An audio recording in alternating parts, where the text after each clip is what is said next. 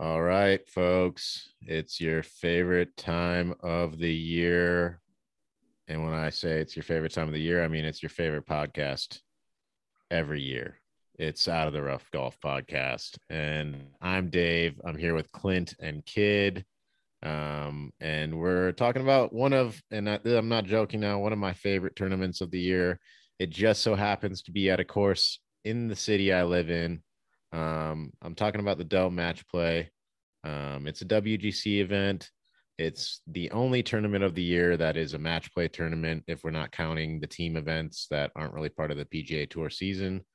It's something special. It's something that we get, once a year. You can say twice with the team events, and I personally really love match play, and it's at a great course, Austin Country Club, which just so happens to be a really good course for match play. Lots of cool holes out there.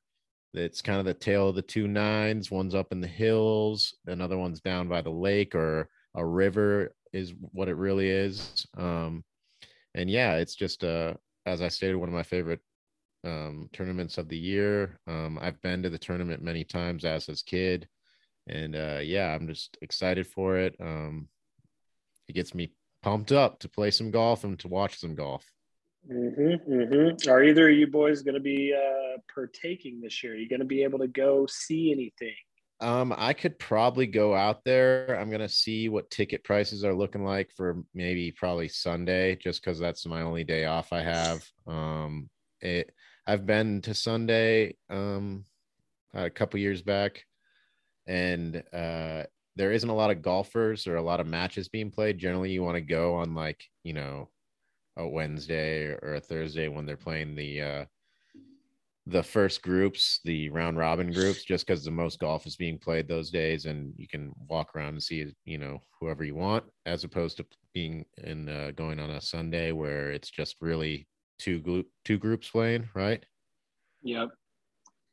So yeah, there's four golfers playing on the Sunday, but yeah, that's my day off. So I may try to get out there depending on what I could get a ticket at, what price. Usually, every time I've been, it's always been a hookup of some sort. Someone has tickets or got them in some way, shape, or form. So, Well, I know a guy who worked hand in hand with Dell for a long time. So if you need his name, number, I can get you hooked up. Okay. okay, that's good to know. Good to know. He might be your dad. He might not. I don't even know. But Yeah, I mean, a long time. That's how we got the tickets done. Kid with his last job hooked us up one year. So I might be able to yeah, get it's some again this year, but I haven't even asked yet. It's too early. well, we got something a little bit new this year. Obviously, we've got our golf fantasy squad, and kind of last second, there was the idea to throw out a little bit of money each and bet on some brackets. Yeah, so we got So, six brackets in from the league, six of the 10 teams in for a small amount of change. And we're going to go through everyone's brackets here a little bit later in the pod. And, winner that comes out with the most points from the PJ Tour Bracket Builder Challenge, we'll take the whole pot. It'll be a fun time. I'm looking at all of the brackets right now across my many monitors, and we've got a little bit of, people are mixing it up a little bit. We're seeing some different kind of folks coming through to the end. We got some mainstays making it to the end, and we've got some wild picks as well. It's a good mix. I think it'll make for some interesting podcasting. Before we jump directly into the brackets, though, I'd love to talk about the people who are here and who aren't here. Most notably, a one big golfer is back on the scene after a long hiatus, either due to wrist injury, sorry, or other reasons. Who really knows for sure? But yeah, any words on Bryson DeChambeau being in the field for his first event back, being match play in Austin? I think that the course isn't a great fit for him. For one, for two, I don't think we can expect too much out of him because it is the first tournament back. Um, but I think he's trying to just shake the cobwebs off and see how he's playing before Augusta. There's only a few tournaments before that. And I think, coming off the injury, trying to get some competitive reps in, I think that's kind of what he's thinking this week, not to mention it's guaranteed money showing up. And I mean, that's right down his alleyway too, right? So, yeah, I think he's definitely going to be a little bit of a moot point for this week. But yeah, I mean, I'm pretty much in agreement with all that. I mean, he's got to get some reps in, getting ready for Augusta. And I mean, like you said, kid, he's been a little MIA. Who knows why? Wrist injuries, if you will. Also for, I think if you're able to play in this tournament, you pretty much play in it. Like I was saying on the intro, like it's a match play tournament. They don't get to play match play a lot. I'm sure it's fun for a lot of guys. I know it's a lot of golf. You're playing a lot of golf if you get through some rounds. So I know it's kind of taxing on the guys. At least I've heard them say that, and I can imagine. But yeah, I think it's a tournament that if you have an invite to it, or you qualify to be in it, I guess, you're probably going to go. But people do sit it out and don't go. So yeah, I mean it's a long week of golf. I mean, you're playing a lot more golf than if you were playing a normal tour event, if you actually are playing decent golf and it's going a long way in the matches and they don't end early. And then it's also kind of a tough walk as well. It's lots of elevation change. And if you're playing a lot of matches, like the week catches up to you pretty quick toward the end. So for Bryson, it's kind of like it's a catch-22. He gets to play a lot more golf to get the reps in as long as he gets pretty far in the process. But it's also kind of a lot of intensity immediately on his potential wrist injury that he may or may not have, to be playing this much golf too. So it'll be interesting to see how far he makes it. And I'm interested to see how he does, because it has been a long time since we've seen him. And yeah, I think the last time that we saw him was the match with Brooks. He went over to Saudi, I think, yeah, and then withdrew or something like that. Yeah, so I think he was playing injured then. Yeah, went and got he went and played a little bit of the first round, or went through the first round or something, and then collected his money for going over there, showing up, and then was on his way. Yeah. Because he withdrew from the tournament before that, or withdrew at one of the California swing spots too because of injury. So it was probably like, hey, they're paying me a bunch of money, might as well make the plane trip over there to make, who knows, probably in the six figures, something like that, and then fly on home because I'm injured, can't finish the tournament. Yeah. Mm-hmm. I mean, I think he'll be a big question mark this week, and we'll see what happens. But I think, yeah, he hears the clock ticking with the Masters. I mean, I'd be interested to see if he plays. Is it the Valero that's next, or the Houston Open? There's no Houston Open right now, so I don't know what's after this. It might be Valero. It probably is Valero. Because that's what Spieth won right before the Masters too. I think they maintain the same schedule for that, but they've been shifting things around so much recently. Notable on the list of folks that aren't here.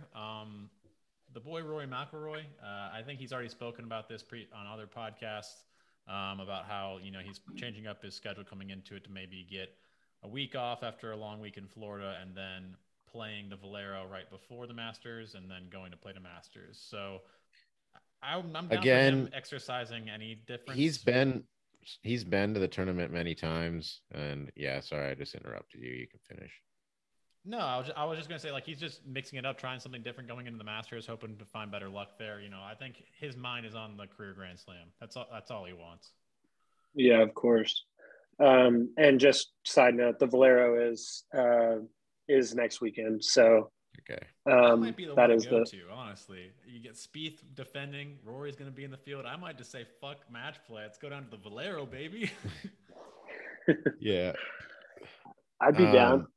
What I was going to say is that Rory has been to this tournament quite a bit, and he hasn't really had a great record here. So I can see why, when you're Rory McIlroy and, money doesn't really matter and all you care about is the career Grand Slam, like I can understand, not going to a course where you haven't really had success at in the past, and kind of trying to fine tune your game and pick and choose the right tournaments to play before that. I can see, not going to it, but it's also not a very good course fit for him.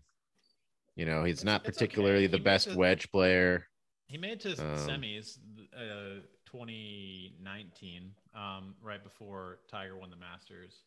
And then there was no 2019 was the year he won 4 times though, right? In the Players. Yeah. So he was just playing hot golf. But yeah. 2020 there was none, and then he played 2021, and he didn't play spectacularly last year here. But Rory did win it back in 2015. That it wasn't here though. It was. I think in 17 is when it first came, and I think Jason Day won, and then Dustin Johnson, and then I know Kisner has a win in there. Horschel won last year. Bubba. I think Bubba won in 18, and I think DJ was 17. But yeah. And Jason Day must have been 16 when it came then. Yeah. But Rory hasn't been a guy that particularly stands out on this course at all to me. So, yeah, I think it's a cool course that's not very long, but still somehow manages to prevent itself from being bullied by long drivers of the golf ball. I think a lot of it has to do with just Pete Dye being a menace, which you love to see. Just Pete Dye season, with the players and match play, so close to one another. It's the season of Pete. You love to see it. Notably, Pete Moss. The people, I was fingers crossed that someone was going to WD this week before it started. It looks like somebody did. I didn't notice who it was. If someone can give me the answer to that, that'd be sweet. But Maverick McNeely got into the field, first alternate. Stoked that the boy made it into the field.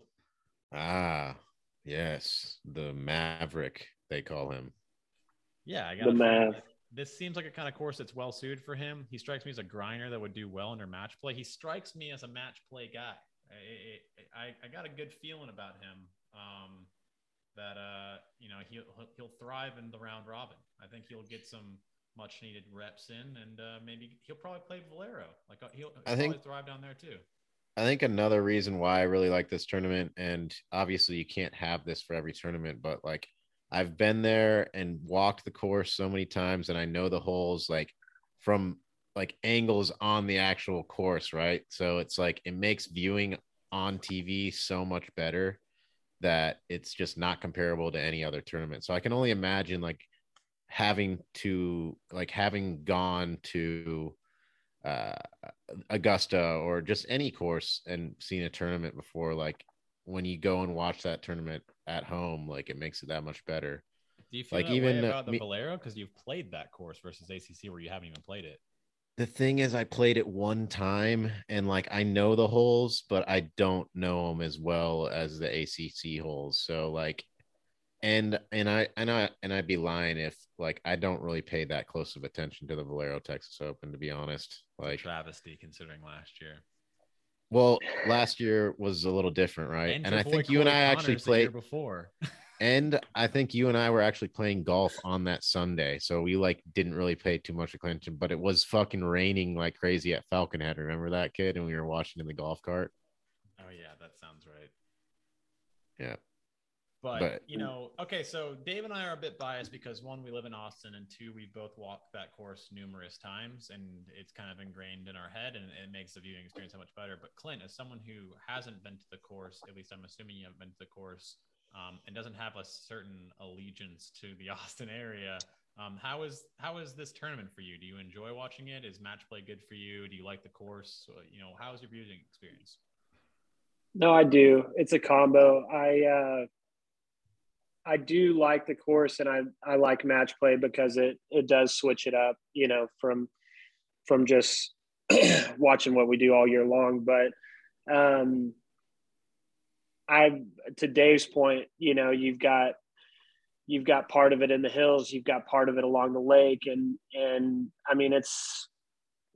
living in Austin, you can know Austin's just a really cool city. Granted, there's a lot of dope courses on the PGA Tour, but Like you said, it's a little bit closer to home. Just a really really cool course, and it like you said, it's not as long, but it plays tough, and I think it's going to, as it always does, make for some interesting golf to watch. So uh, I'm a fan. Yeah, for sure. I think it just finds a good way of equalizing the field. That it's not particularly a That's what difficult I was golf gonna course. say. It finds a way to provide exciting birdies for match play. I think it's a really good match play course. I think it'd be pretty bad for medal play. But the great thing is that you can have guys like Kevin Kisner and Kevin Na that have had great success here, while simultaneously you've had guys like Dustin Johnson and John Rahm play really well here too. So it's like it doesn't mean that a bomber is going to win it or a sharpshooter like Webb Simpson or Kevin Kisner are going to win it. It just means that everyone's on kind of a level playing field, especially in match play, that you can have a guy who's 6'3", 210 like Dustin Johnson playing against Kevin Kisner, who's 155 soaking wet. Like, and they could both be coming out, one or the other. Like, that's a unique scenario on the PGA Tour, which I think makes this course so great. That's in my opinion one of the things that make a good golf tournament in general, is one that doesn't necessarily give a huge advantage to a certain type of golfer, when it should be a tournament should be where everyone with their particular strengths should be able to compete on the golf course, and if they're playing well that week should be able to have a chance to win the golf tournament, not only guys that hit it 340 350 yards every single time with their driver, and are just murderous murderous men with their fucking long stick. So And the ones that like people do want to get lashed at, like kind of bite them in the ass. Like there's tons of people that go too heavy on their driver on some of those holes in the back nine, or the back nine for the tournament, and just get bitten. Just Pete Dye just fucking ruins them. They end up being water balls, or they get lulled into this bad angle because they try attacking number 12.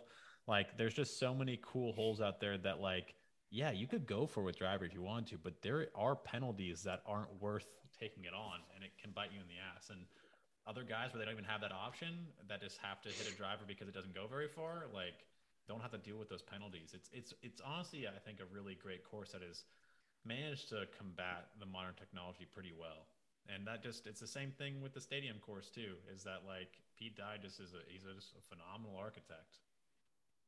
Well, and I'll be interested to see what the weather's going to do for it. I mean, I don't I don't know how it's been down there. I would guess pretty similar, but up here in the Dallas area, it's been super windy lately. So if it does end up being pretty windy as it has been for probably 2 weeks straight, I think it'll make for even more interesting play, and just have to be uh, just even sharper than normal. I mean, if they're going to be tackling that, which I mean, I know that there's a lot of courses that they deal with that year round, but I mean, at the same time, like it's always a factor whether or not they're good with it or not. Yeah, it's looking pretty mellow. It's honestly going to be pretty prime conditions for them to attack the golf course. Today was the windy day with that tornado that came through. And then Wednesday. the thing is, like with match play, it doesn't even matter that much what the weather's doing, right? You're playing your guy against you. Like, of course, we'd like to see like tough conditions, but at the same time, like I'm totally fine with the birdie fest. Like you're watching the guys go against each other, and whoever's playing the best golf on the course in front of them is gonna get the win. And it's more like the course adds so much value to it, but like you get invested in the match. At least I do. Like you get invested in like the guys you're seeing to go head to head. So Yeah, but at the same time, I'd like to see Win to force better golf shots, be able to flight their sure, golf I balls, agree. be I'm a just better test. my point was like, to me it doesn't matter as much as it would a normal tournament, because like on a 72 hole stroke play tournament, like the wind or the conditions add up to usually however x amount of strokes depending on And the how and the hard it best is. golfer that day is going to win it. But in match play, like the two best ball flighters in the world could be in the same group, and one of them has to go home. Exactly.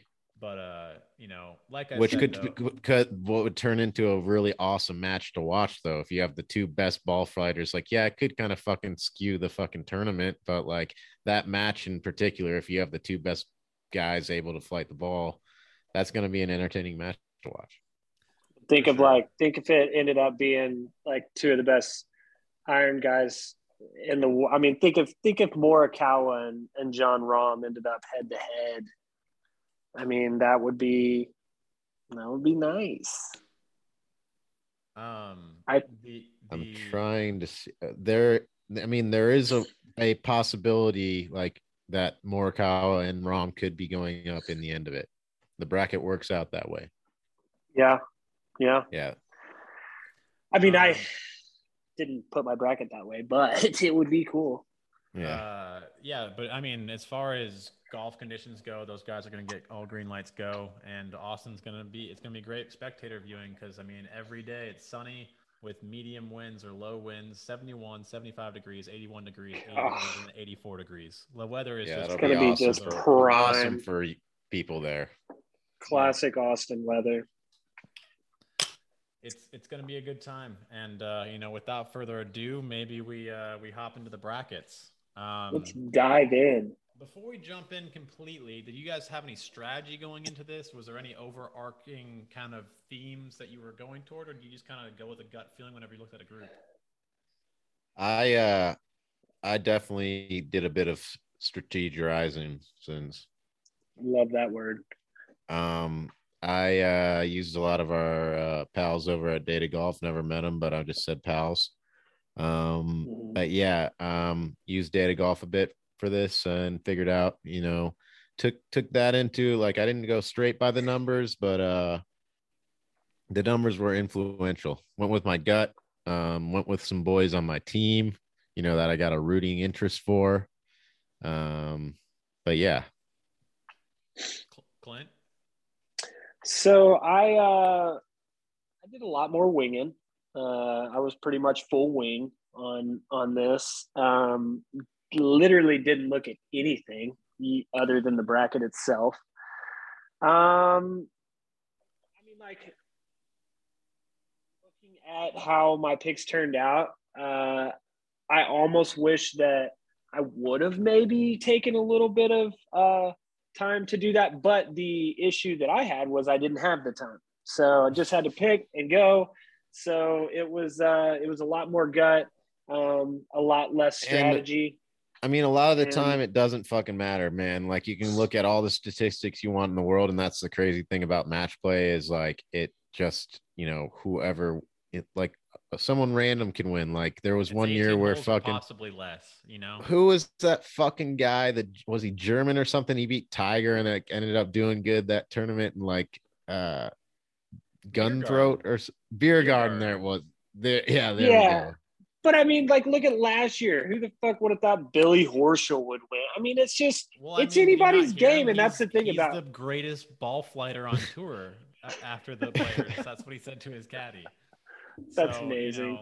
It was windy that year, and he was flighting the ball. He might be able to pop into like Bryson and Patrick Reed territory with like freaking how douchey he is, but that's neither here nor there. I think that it'll be. So Clint essentially went with the gut feeling, winging it, went with his instincts. I went more of an analytical, also a bit of gut instincts and heart into it. And Kid, what was your prep? Was there any prep or was it just kind of look and shoot kind of deal? I think it would probably come as a surprise to most because I'm the kind of guy that builds spreadsheets for just about everything and is analytical to the nth degree. But I don't think Clint should be self-conscious about his choice because I also just gut feeling to everything probably 10, 15 minutes before this podcast went live. Love it. I spent probably 4 or 5 minutes going through it. One person I didn't realize wasn't in the field that I did have standing out in my head, and it might be a chalk pick considering how everything went a couple of weeks ago, but Cameron Smith is just looking so fucking good. Dude, I love the guy. His putter is so hot. His short game is so good. He is just so good in the wind. He's just I love his game for somewhere like ACC. Is he And not in the field? no, he's not. Yeah. And then the Bermuda grass and like a lot of the chipping around Austin and Texas in general just pisses people off that are just used to playing on like different grasses. And he's just a grinder, man. If he was in the field, I would have had him going a long, long way. And that was the only thing that was standing in my mind. I was like, it just seems like an obvious pick because of the players, but he just, I would look out for him at Augusta too, man. Like he's had no good success doubt. at Augusta. Yeah. Or at Well, least and I know that. The November one. Yeah, Well, and I know everybody yeah. talks shit about that one because it's like a asterisk, blah blah blah. But I mean, the dude, I think that was the first time that he really showed up on a lot of people's radars because I mean he did break a course he's record. always in the sense played that pretty decent at Augusta though. Like there was one year where the announcers, I know I said this on the podcast that year, but the announcers were like, he looks like a 16-year-old boy or like 15-year-old boy or some shit. And it was at Augusta and they were talking about him because he was like doing pretty well and was in contention. And that was years ago. I So think he was like first starting to let the mullet ride too around then. no, it was pre-mullet. I can tell you right now That's that what he there is needed. nothing sexier than that fucking mullet on that guy. I mean, just a stringy, full on, as most Australians would call it, bogan ass mullet, dude. I mean, that thing is just, it's amazing. It's the closest And- one I've seen in person to the Joe Dirt mullet, though. Like it's a mullet that actually resembles the films, which is just true artistry and craft and commitment. And all he really needs to do is just let it keep going, get a little longer, get a little half back, you know. I don't know how much longer he's going to commit to it, but I mean, with this kind of play, you kind of want to let it ride, right? I mean, the guy just made the most amount of money a winner in golf has ever made. That's probably why he's not here too. Like, I mean, he just won the Players. Like, he's enjoying his family's in town too. Remember, I don't know how long, but like he hadn't seen them since the pandemic. Cool It sounded of him like.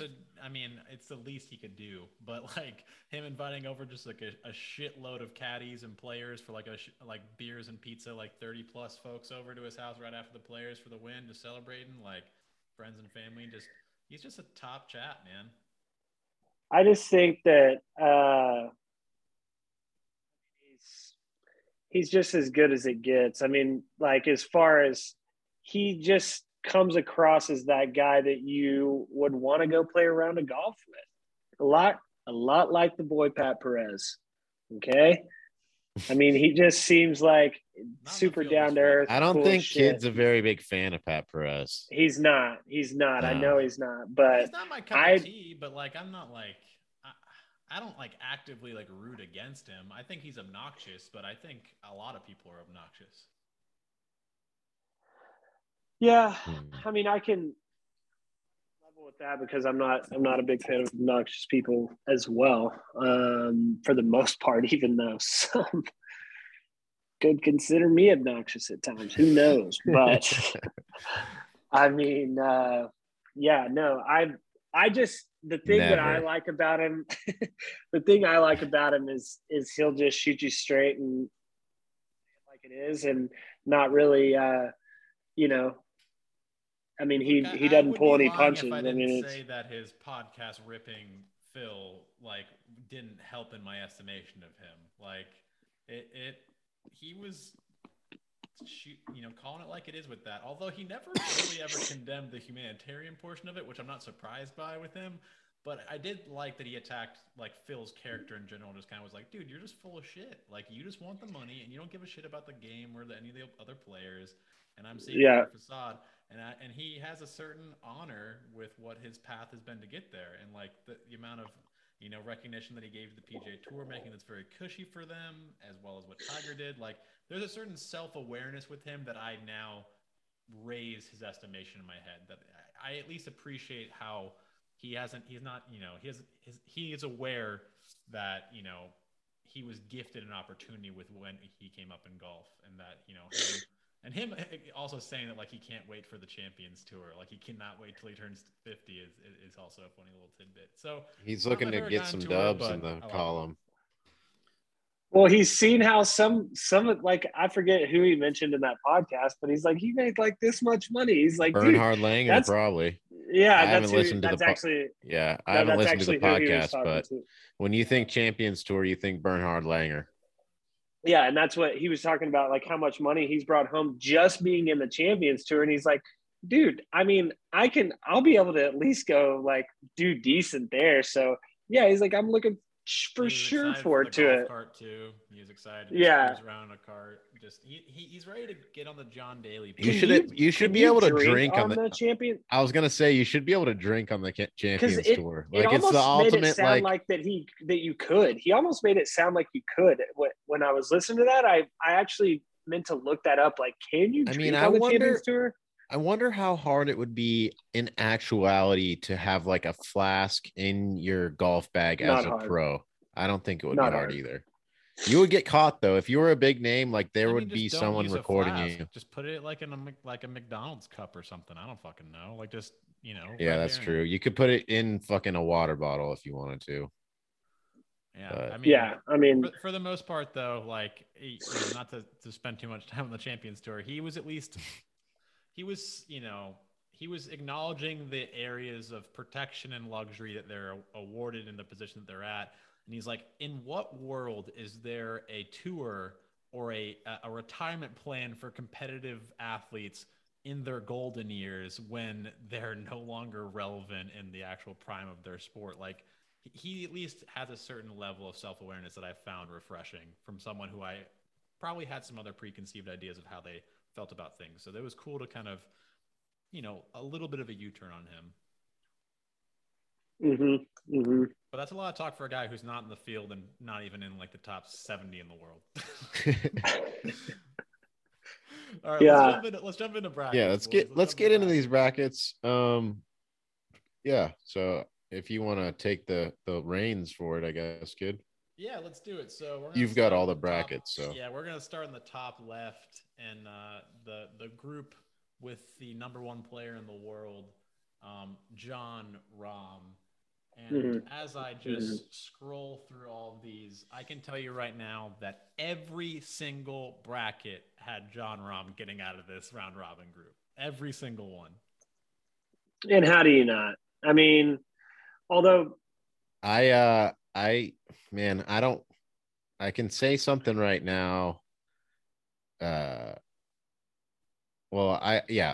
So if you go to Course Fit under Data Golf, they have Patrick Reed as a better course fit for this group. So well, I put thought into that. Like 210 yards now. But it doesn't really matter that much on this course. 210 yards. wait, that's not the true number. No, he switched to a PXG driver like this season, and like in the past, he's had like 20 or 30 yards average more. And it could be with they only record driving distance when you hit fairways. So like he could be having some weird getting in Dave's ear. No, not at all. But I don't think it's as big a deal as people are making it out to be, especially on this course. Well, but, I will say, then how else do you explain his record recently? Like, it's not good. No, it could very well be driver related. I just think out of the courses we've played this year, this course is like the least. I don't think driver is the most important thing. Like there's a lot of opportunity to be able to take 3-wood and less than driver out there. So well, we talked. I mean, that was one of the things we talked about. Like you didn't have to be the long guy on this he's course, got a phenomenal short game. Like that's going to come into play this week.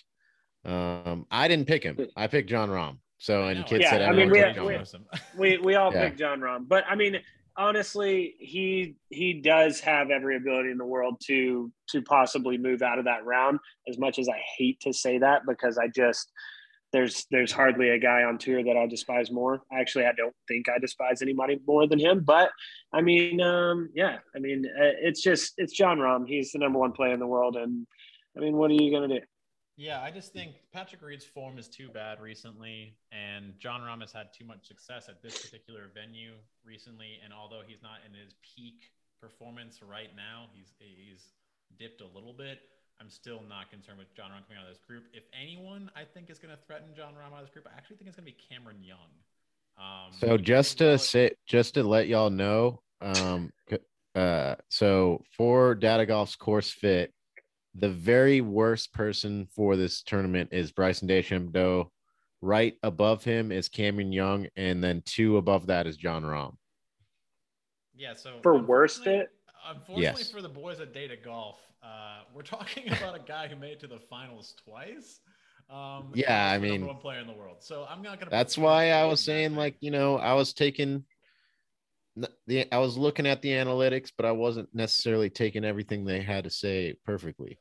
And I'm also kind of taking that Cameron Young was in contention in the last 3 holes at the best golf course on the tour right now that tests every facet of your game. So I'm going to go ahead and say Cameron Young is going to probably still play pretty solid golf in that group. The other thing too is that I would be worried about Patrick Reed if he only had to play John Rahm once for 18 holes to get out of the group. But in a round robin format, like that's the one area of this bracket that actually requires consistent play to get out of your position. It's not as fluky in round robin. Mm-hmm, mm-hmm. Yeah. All right. So moving down on this list, going down to the vertically. So I'm going down to the Brooks Koepka group. Dave, I'm seeing a name that isn't Brooks Koepka. You want to talk about your pick? I went with the boy Shane Lowry. I just I haven't necessarily listen, Brooks is in my wolf pack. I'm a fan of Brooks. I'd be happy to see him playing well this week. But I'm trying to make the most accurate bracket I can. And right now, I think I like where Shane Lowry's game is at. And I like his game for a course fit on this course. I didn't even really take Data Golf's course fit thing on this group. I just kind of did the old like gut feeling, like what am I feeling kind of vibe. I think the course fit actually works best for Harold Varner in this group. But yeah, I just don't necessarily think Brooks's game is where he wants it, and I don't. I think Lowry's the move. He played pretty well at the Valspar this week, and his Sunday was fucking stellar. Brooks played really well yesterday. Well, that I'm just saying. You asked what I did and how and why I did it, and then I'm giving it to you. I appreciate it. I'm just saying that Brooks played pretty well. I can't say I was paying very much attention to this past week, if anything. Another golf course that would have been a great test for Patrick Reed's short bunting driver now, the Valspar. But that's neither here nor there. Clint, you also chose Lowry. Any additional words on the Irishman? I kind of just fall in line with Dave on that. I just kind of had a little bit more of a gut feeling there about him. I mean, Brooks, you for the most part would kind of be weird to ever just fully count him out. But at the same time, if it's not a major, I also don't put an insane amount of stock in Brooks. I mean, I think that he has every ability in the world to move out of it, but I'm feeling the boy Shane Lowry on this one. I think that's fair. I think you always got to question Brooks's commitment level to any event that's not a major. You don't know if he's going to care or not.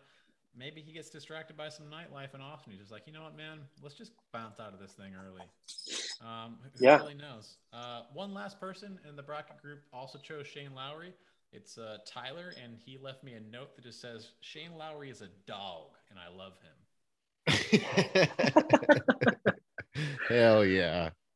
I do like the big man. I mean, he can make for some entertaining golf sometimes. So I like him. And I like Tyler for that comment. It was a good one. Good little color commentary there. Moving on over to Haley's bracket.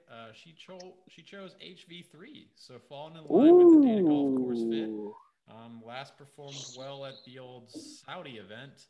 I can see HV3 bunting his way around this course pretty successfully. I'd be lying if I didn't say I thought about it for a half second when I was looking at the group of guys. I would say I thought about him longer than I did Lowry. But anyway, I gotta say this isn't the last time Haley's gonna be throwing a curveball in her bracket, so I'm looking forward to seeing more of the names that came through from hers.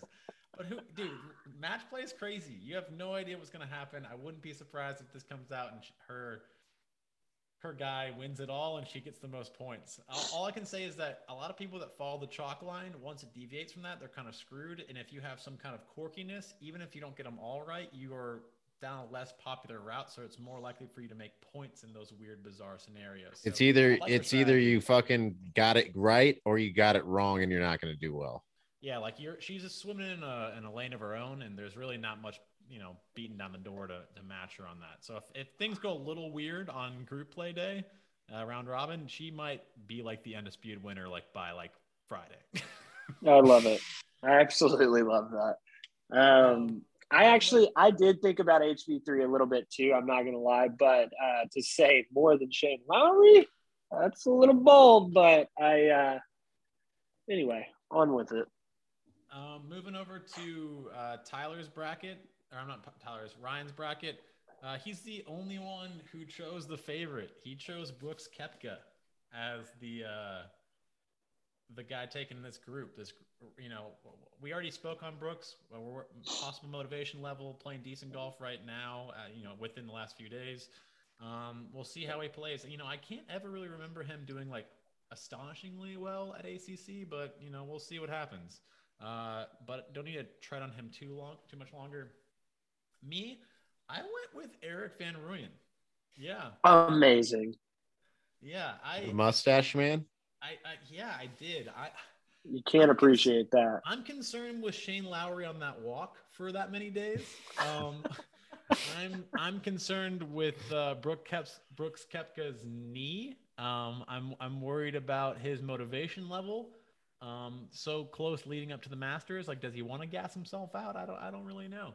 HV3, I just didn't think he was going to put it together under the spotlight. He hasn't really shown up that much on like a real PGA Tour event. And then Erik van Rooyen just strikes me as a guy who's just going to be grinding his fucking dick off out there, just trying everything in the book to get out of this group and just be relevant for just a little bit, and it just strikes me as a venue that he's going to figure it out at. And I don't even really like the guy, but he's going to figure it out somehow. And plus, I think that strategy is Haley. I'm trying to change it up from what people would be doing. Well, I can appreciate that last comment probably more than any of it is like grinding it out to try to be relevant in a group that has some names that obviously are. So I can appreciate that side of it, but also don't think he will be the one out. But that's why we all chose different brackets. That's why we probably all have a different ender. But let's keep it rolling. Yeah, I'm going to snake it back the other way now. So we'll start with mine for the next group going down, which is the Bryson DeChambeau group. I did not go with the big golfer for all of the reasons we talked about earlier. I did, however, go with the next guy on the list, which is Taylor Gooch, the Gooch Dave squad. He just, once again, seems like a grinder. Seems like he'd thrive in match play. He's not a particularly super long player, but he does strike his irons pretty well. He putts the rock. And he's been having a decent fall and a decent spring, and it just strikes me as the kind of place that he's going to play well at. And I'll be rooting for Gooch out there because to me he deserves the real not Cooch but Gooch. That's the play for me. Nothing like rooting for the Gooch. Exactly. Moving over to Ryan. Ryan went ahead with the boy that just burned him last season. If he says Westwood, I'm just like, I feel like if he says Westwood, I could pick the rest of the groups for Ryan. And like, I would know what he would be picking is what I'm saying. Yeah. Okay. I'll have you predict Ryan's picks from going forward now because he did choose Lee Westwood. Okay. Because I was like, of course, like when you said he picked Koepka, I was like, okay, I can see that from Ryan. And then whenever you said that, I was like, he's gonna pick fucking Westwood. And Well, I mean, yeah, we'll see. I gave it away because I said the guy who burned him last season. Yeah, but like in my head before you said that, I was thinking Westwood. I don't recall Richard Bland burning Ryan last season. I just said in my head before you said that, I was thinking Westwood. But yeah, we'll see. Yep. I don't really feel like talking about Westwood. Who cares? But I would love if Ryan was here to try to defend the Westwood pick, because he'd be like, I like the guy, and I just think he's going to be able to strike it around there. Austin Country Club's just like a different course, and I think Westwood's kind of going to thrive on a course like Austin Country Club. Yeah, I don't know. Maybe him and Tyler have some sort of mind meld going, because Tyler also has Lee Westwood. I think it's like the Kansas boys. Like they're like, yeah, we really love Gerdog, and like they both really like Westwood. They like athletic looking white guys. Heavy set, kind of top heavy looking. Like guys that do bench press, and that's only their vibe. Guys that look like they just got out of like the Marine Corps 25 years ago, you know? No doubt.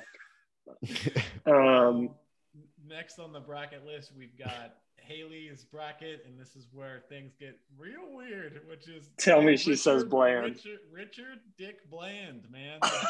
Bland Dick is coming out of group. Oh my gosh, I love that pick from Haley. Gosh damn, she's gonna have the freaking, I swear on my life, if she ends up just taking this bracket, I'm gonna love it. I think I know her logic too, which is like she knows Bryson's not going to be able to play well because she's aware that he's just a head case right now and he can't play and he's hurt. She knows that Lee Westwood's a washed old man, and then it's now in her head between Gooch and Bland, and she's like, I'm going to take a flyer on Bland. Let's just see what happens. Let's ride the fucking dice here. And I respect it. And, if I had to choose out of this group, it was either Gooch or Bland. And, Haley and I are in a similar wavelength there. I respect the pick. If Bland comes out of that group, that's a huge leg up to Haley's bracket. Is she the only one that took Bland, or did you take Bland? Clint did not take Bland. No, I'm talking to you. Did you say who you took? Yeah, I started. He took the Gooch. Oh yeah, I took Gooch. Or you took Gooch. Yeah, sorry. But we can now move on over to Clint's bracket, where he can defend for both Tyler and Ryan, because Clint. I will say Westwood. Oh. Sorry, why didn't you jump in when I said I wish Ryan was here to defend the Westwood take? Because I was just letting it go down the order and just see what you had to say. I wanted to see what you had to say. So, first of all, this was surprisingly probably a bracket that I went back and forth on more than any other one in the first round. And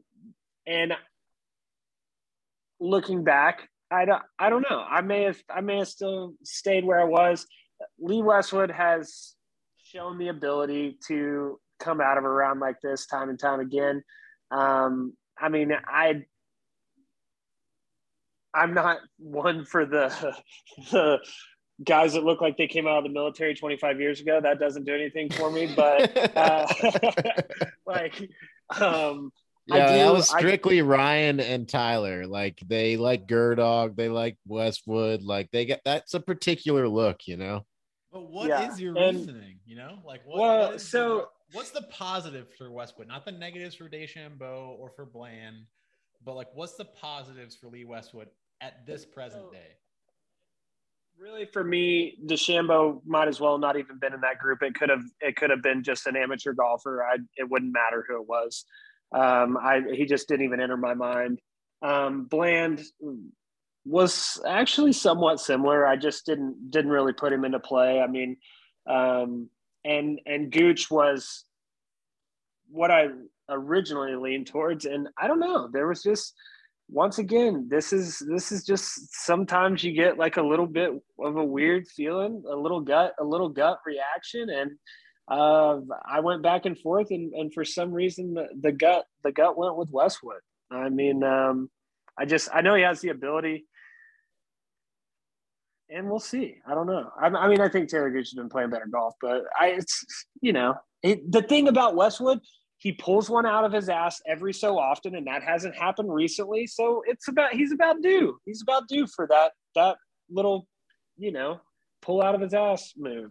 To play devil's advocate, Lee Westwood has got more match play experience than just about anyone on this fucking field with all of his Ryder Cups and all of his match play history. He's a veteran out there. What is his record in the Ryder Cup? Don't do this to me. I don't fucking know, man. I don't know either, but I would venture to say it's not winning. Well, I mean, the Europeans tend to win Ryder Cups, so I wouldn't go that far. I said I would venture to say. God, why do you make me do this? Why don't you look it up? Why? Because I'm perfectly comfortable leaving it at, I would venture to say his fucking record is losing and leave it at that. But you're the one. Thing is, as far as record, like the take wins, take losses, the overall number, I think, like Kid said, is going to be more than just about anybody in the field. So but what does it matter if you have a horrible record? Like you could be going up against a rookie, and is that Dave is just throwing out something that he has a hunch feeling about without actually looking it up and using that as evidence for his argument. When if you actually look at Lee Westwood's record, it's not that bad. It's essentially even. He's won 21, he's lost 20, and he's drawed 6. So that's better than most. So he's won more than he's lost, which is more than most Americans can say. But you were happy to leave up this misinformation as like a validation for your argument, which is why I had to fucking look it up, because you're like, but I probably shit. I said, and I say probably, and I'm not saying it's fact. Like Well, we looked it up. We now know we can move on from we don't have to spend a lot of time on Westwood. Granted, I picked him. We don't have to spend a lot of time. We've spent entirely too much time. More people picked him than didn't pick him. I guess correct. It was 3 and 3, but he was picked more than anybody else. No, it wasn't. Wait, 3 and he was picked 3 times? I thought 2. Ryan, Tyler, and Clint. Oh yeah, true. Fucking, they both picked him. There was 6 brackets, you said. So Bland got picked. So it was not 3 and 3. It was 2, 1, and 3. No, I was saying it was 3 and 3. Lee Westwood was chosen 3 times, and he was not chosen 3 times. So he was chosen more than anybody else, but he was like. Yeah, I got you. So, Dave, I'm guessing you went with the Gooch. Yeah, man. We don't have to go into it. He's been playing pretty well lately, and he's on my fucking team. I got to back my boys for the most part, and yeah. Mm-hmm. I feel that. I think he's got a decent shot. Moving down to group number 8, the Dustin Johnson group. David, you went with the chalk pick. Yeah, I went with DJ. And I'll tell you why. It has nothing to do with how he's playing this season. He's not playing particularly well. He hasn't played that much golf this year. But it's fucking DJ, and he's won the tournament before. And I remember it was the first year every fucking podcast, Dave says this anecdote. Every fucking time. Go ahead, Dave. This is like the 5th time you've said this. The first time I went to match play, I followed DJ, and it was just insane watching him, man. Clint's like cringing, but yeah. I'm not. I just love y'all's banter more than anything. But no, he's. If you've heard the arguments that I've had for DJ, you have been in his corner. But I always say this, but at the time, DJ was world number 1. He had won like 3 tournaments back to back right before the Masters when he slipped. And it was just watching a guy play golf that was like, air quotes, was the best golfer in the world at that time. And it was just like, it was awesome to watch. And he ended up winning that match play, and like, he was the best golfer out there that weekend, and I got to watch it up close and personal, and it was sick. Yeah. So yeah, I'm just falling back on. It's fucking DJ. This course, he's won here before, and I think last week I heard not last week, but was it the Players? He shot a 62 or 63 or something on Sunday. The last 63 tied the course record or the tournament record. Yeah, shot a 63 the last day. He played iffy at the Valspar. Did he play Valspar? Yeah. Oh, well, yeah, I don't know. Yeah. I was That all feeling being DJ. said, like Dave saw someone who potentially has the highest ceiling in golf. I don't think he does, but people could argue that he has the highest ceiling in golf at the point that you could argue was his greatest peak in his golf career. So like that's going to burrow in your brain for a while.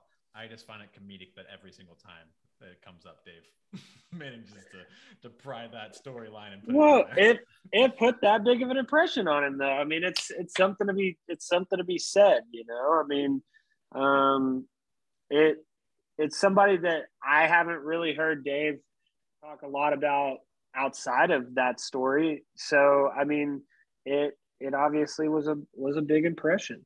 But we also we'll keep the DJ love train going because, and you're already talking Clint, so go ahead and defend your pick. I went with DJ. I mean, anytime that you've got a prior winner at a course, there's going to be a level of competitiveness that is going to come out of that player. I don't care if it was 5 years ago or 10 years ago or 2 years ago. That player has a chip on their shoulder about that course, and they're gonna swing for the fences and they're gonna go for it. And of people that can swing for the fences and go for it and do really well, DJ's one of them. So I think that he will definitely make it out of that round. But with that being said, Max Homa has been playing good golf. I thought about him for about 4 seconds, and then easily picked DJ. But you know, and I like Mackenzie Hughes too. I think Wolf has been struggling lately. Out of the four, got dropped as of today from Haley's handicap hunks. He's now a free. Yeah, I saw that. Yeah, I mean he's been struggling lately, and so of the four in this group, he was the least of my thought process. But yeah, definitely went for me an easy pick with DJ. Well, you did toss a bone to the Canadian Mackenzie Hughes, but a bigger bone was tossed by Haley to Mackenzie Hughes. That is back-to-back lowest seed chosen in the group stage. She went with Mackenzie Hughes over DJ, Max Homa, and Wolf. Look, I think we're starting to see a pattern here from Haley, and we'll leave it at that. She likes the underdogs, and I respect her risk taking. I think it might pay off for her, and God willing, if she gets those well, she's obviously got a bone to pick with Wolf. She literally dropped him right before this podcast, and I saw that and I was like, holy shit, dude. I was never quicker to a confirm button in my life. I'm like, confirmed. Yeah, that was Mackenzie Hughes. I mean, once again, this is a course that can work for just about anybody. It praises accuracy, over just about anything else, and some creativity around the green complexes. And Mackenzie Hughes has that in spades. So I think it's not a terrible pick. And kudos to Haley. I think there is a lane for this to go down where she blows out the field and the points pretty quick. I like her strategy. I do. Heading over to Tyler, he went with DJ as well. No comments from him about DJ or Lee Westwood. I think he's just going to try to let those slide underneath the radar. But I do have other comments from him that will find a way into the podcast a little bit later. Nothing. We don't need to belabor DJ. That's the third pick for him. We're aware of why he's an appetizing pick for people. But now we get to Ryan and myself, and we both have the same pick, and it hasn't been picked yet. Ryan and I both went with Max Homa. I don't need to spend too much time on Max. He's a ball striker's ball striker.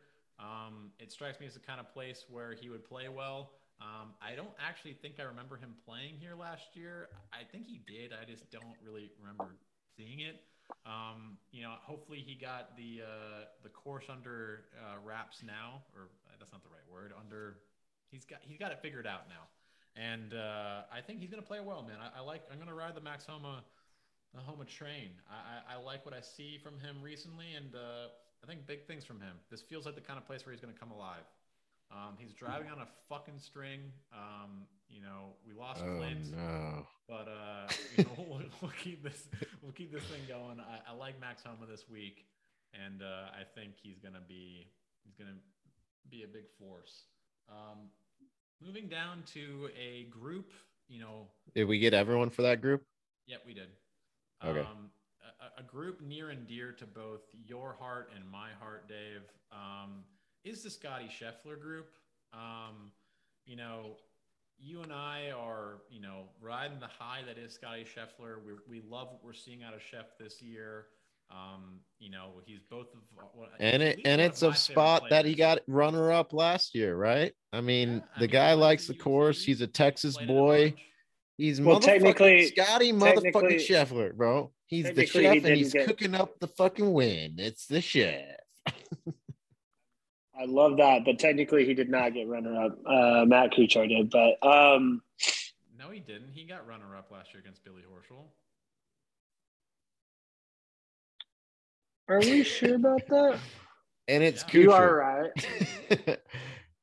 Even though we've been saying Kuchar. Don't ever question me. Kuchar had like 3 years ago was runner-up. No, that's actually for sure. For sure. I remember now. Because Scheffler had a really bad hole 12. I remember it. And that's actually also why I picked the Chef as well, because he was runner-up last year, and he's an Austin boy. From Dallas, he's a Chef. He went to UT, so he's spent some time in Austin. And that's what I meant. Texas guy, He's a Texas guy. I know he's from Dallas, but he went to UT, therefore played Austin a lot. I consider him a local at that course. I consider him a friend. Dave considers him a friend. I consider him a local. Well, all right. I love the love that we're sending Chef's way. I really do. He's the chef. He cooks it up all the time. It's just, you got to let the man sizzle, dude. I love it. In the same way that Dave brings up his DJ anecdote every time, I just love bringing up that I've been riding the Chef train for a while, and I love what I see from him. It's just, this has been a stellar season for him. I hope he wins 4 more times this year. I really do. 4 more. 6 wins. I don't care if Dave runs away with this fantasy season with Chef, just riding that horse all the way in.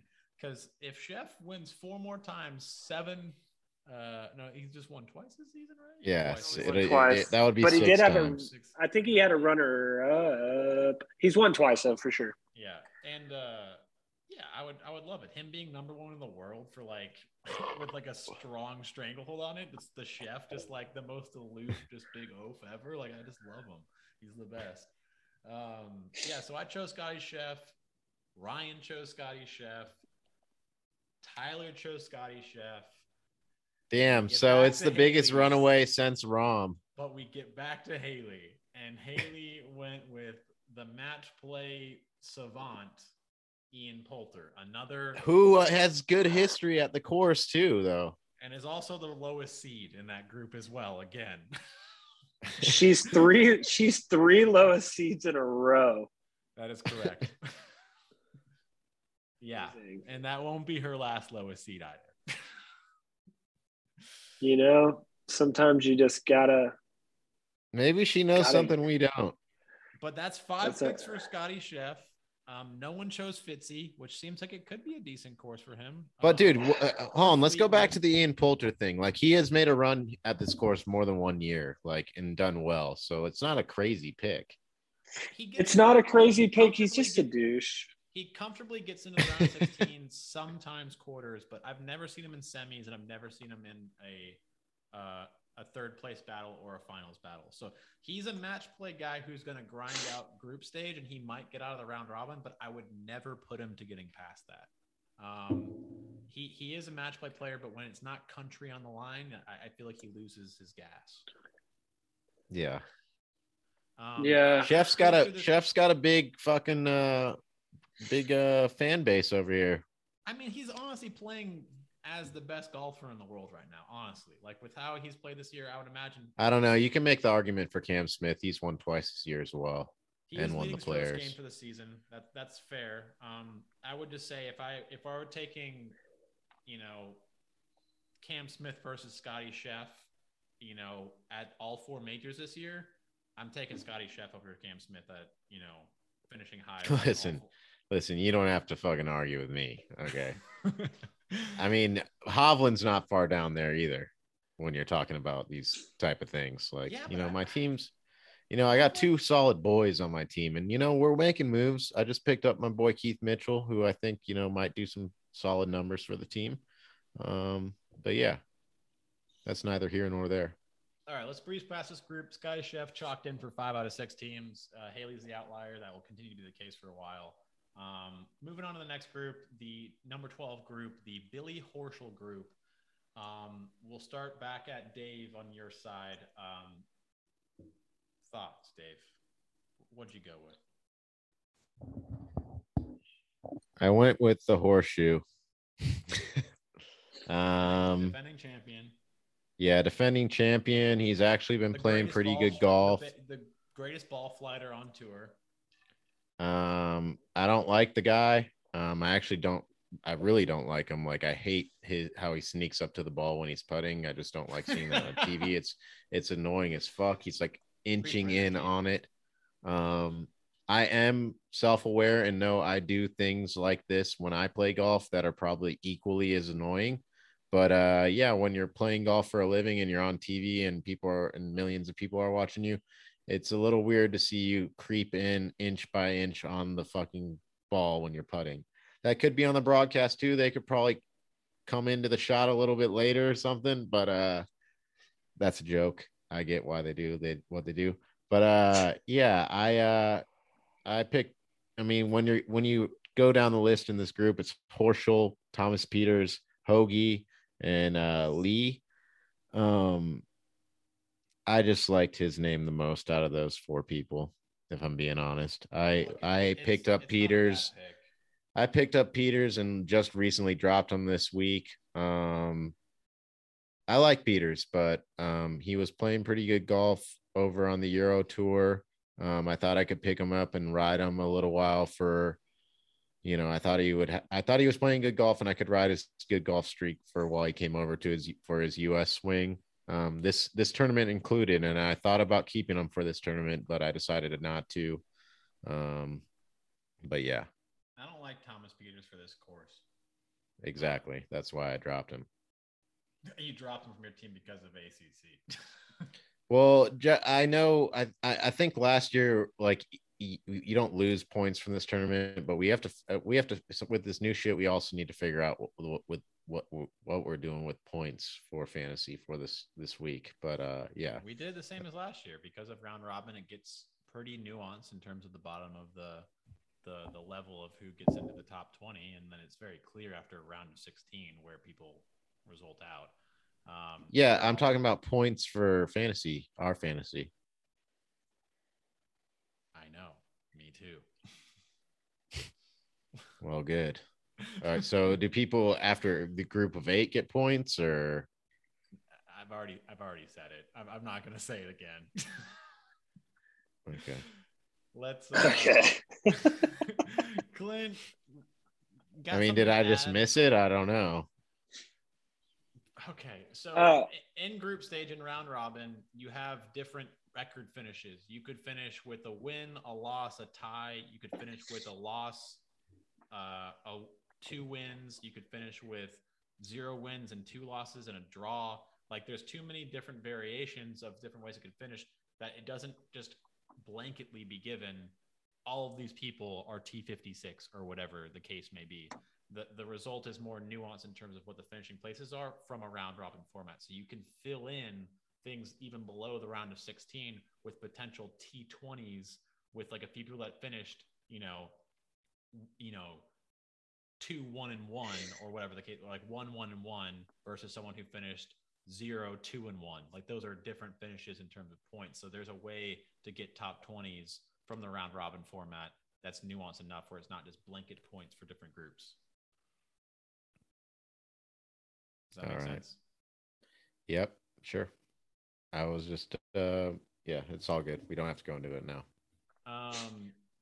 Clint, any additional words on the hoe? You know, Did he pick Horschel as well? He did. I did. And I can't talk enough about how I can't stand the guy. But you can never put it past a defending champ coming in to try to defend that. So I think that once again, they very similar to what I was talking about earlier. He's got a chip on his shoulder. He's won it before. He could win it again if he wanted to. Do I think he will? Absolutely not. I have him making it out of this round, but not the next. So he can suck it after this one. But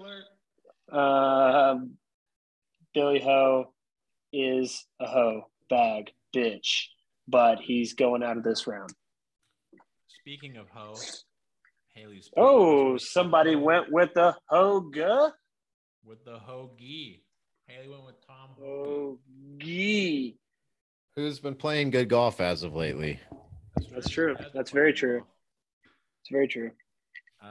Was recently picked up by Long and Straight, aka Ryan's team. I think that was a good pickup. I think it was a smart pickup. It's a change of form from Ryan from last season. He's actually making smart decision making with his waiver wire choices. So props to Ryan for not being a dirtbag, and good deal. Dirtbag. Dirtbag. Going over to Tyler's fucking dirtbag. In the Billy Ho group, he went with a man that we were all not feeling too good about, or at least Dave and I weren't. He went with Thomas Pieters. He didn't Ryan did? No, Tyler did. Oh, Tyler did. He didn't leave me a note on this one, but this is the one. Yeah, I wish he would have, because this is like of the picks. I would like to know the headspace of that one, but he both didn't leave me a note for Lee Westwood or for Thomas Pieters. It's easy for you to leave me a note about some other guys that he makes a pickup on here for. I don't want to spoil anything. When it's hard to defend, it's hard to leave a note. Like. Usually when you're defending someone that people are like, are you serious? You have to go more than just a note. He has one note that he needs to defend. Let's just say for the Pieters defense, you're going to need to get into some litigation. So it's going to be more than a note, Fair. All right. Over to Ryan's team. He went with Tom Hoagie as well. That's now 2 for Tom Hoagie, 2 for Billy Ho. And which Ho wins it with my pick? It is Tom Hoagie. I went with Tom Hoagie as well. Mm-hmm. That is 3 picks for Tom Hoagie, 2 for Billy Ho. It's similar to what you said about, Haley's pick for Tom Hoagie. He's in good recent form. He strikes me as a guy who's going to come into this with a bit more desire and drive to do well here versus someone like, I would say, actually, Billy Ho will want to defend, but maybe there's too much pressure with defending. I don't know. This was gut feeling, guys. I told you I didn't get analytical with this. All right, let's move on to the next group. Group to the next. 13, the Tyrrell Hatton group. Somehow Tyrrell Hatton is the leading, seed in this. Also sharing a group with Daniel Berger, Siwoo Kim, and Christian Bezuidenhout. I went ahead. And I went with a guy who should have been the top seed in this group, Daniel Berger. This feels like a good golf course for Daniel Berger. He's been playing spectacular golf. I think I'm going to ride for Haley's guy with Daniel Berger, and I'm going to go with the Boog. I can go ahead and say that Ryan made the same decision as me, probably for similar reasons. And moving on over to Tyler's, he also went with Daniel Berg. That's 3 in a row for Daniel Berg. Move over to Haley, who chose Daniel Berger in the first round of this draft, probably ahead of most people, but she did not choose him for no way.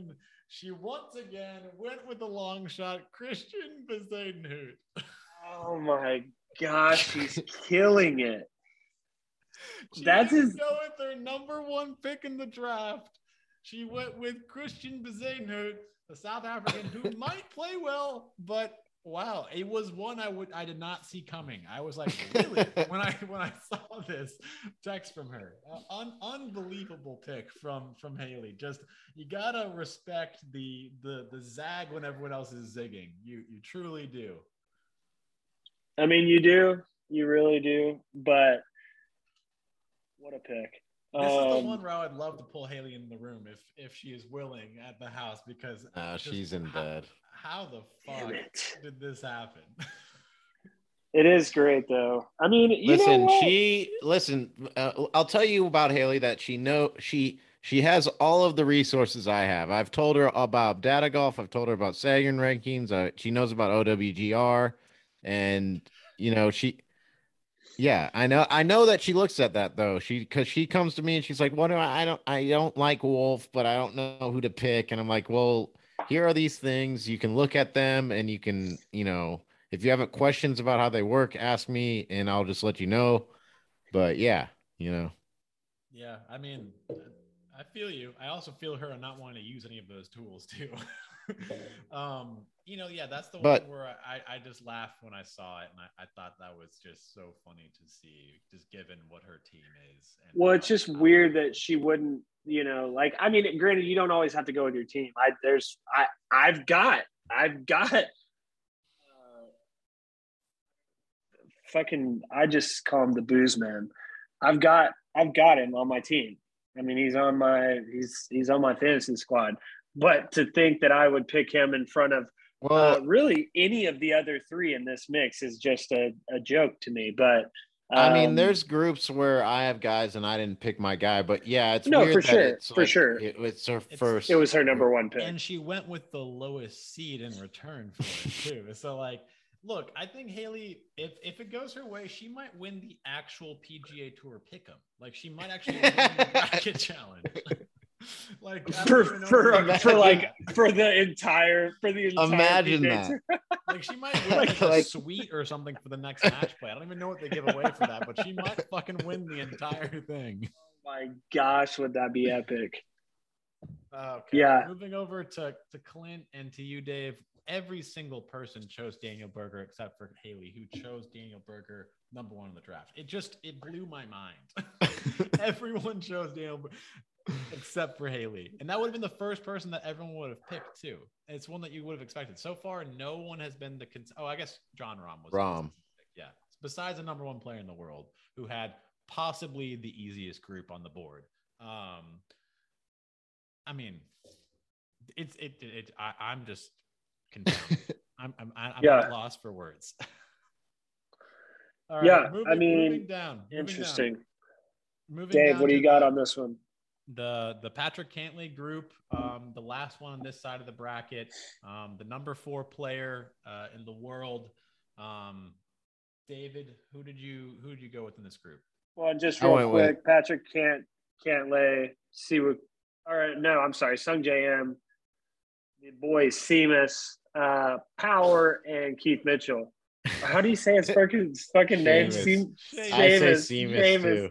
I don't know why I always say that. Seamus, Power, and Keith Mitchell. But Dave, go. I went with Cantlay. Over his boy Keith Mitchell. Yeah, who I just picked up. But I went with Cantlay. It seems like, he's gonna at least get through this round. Yeah. And I mean, the Panda is in there, but the Panda doesn't feel like this is his course to shine at for whatever reason. I don't think I don't think Austin is a native area for pandas. I don't think that he's going to do well here.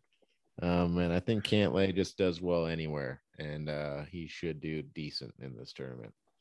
Yeah, I would, but I could see Keith Mitchell doing really well too. I will say that. So honestly, but I didn't pick him. Of the groups that have a lot of people that could do well, I think this is a pretty high one up there. I mean, all 4 of these guys could easily do well here, but I think that Cantlay's the easy outlier in the sense that he's as well. Yeah, he's kind of the go-to in this round, if you ask me. Well, Haley begs to differ, guys. Oh, no way she doesn't. And you know what? I think Haley is convinced that pandas are indigenous to the Austin area because she went with Sung J M taking this group. But she likes the panda. The panda is always brought up. Look, I appreciate it. You know, I have a soft spot for him as well. He's in my wolf pack. I mean, I love the pick. I absolutely love the Sung J pick. I hope that he eats all the bamboo that's in people's backyards out there. I love it.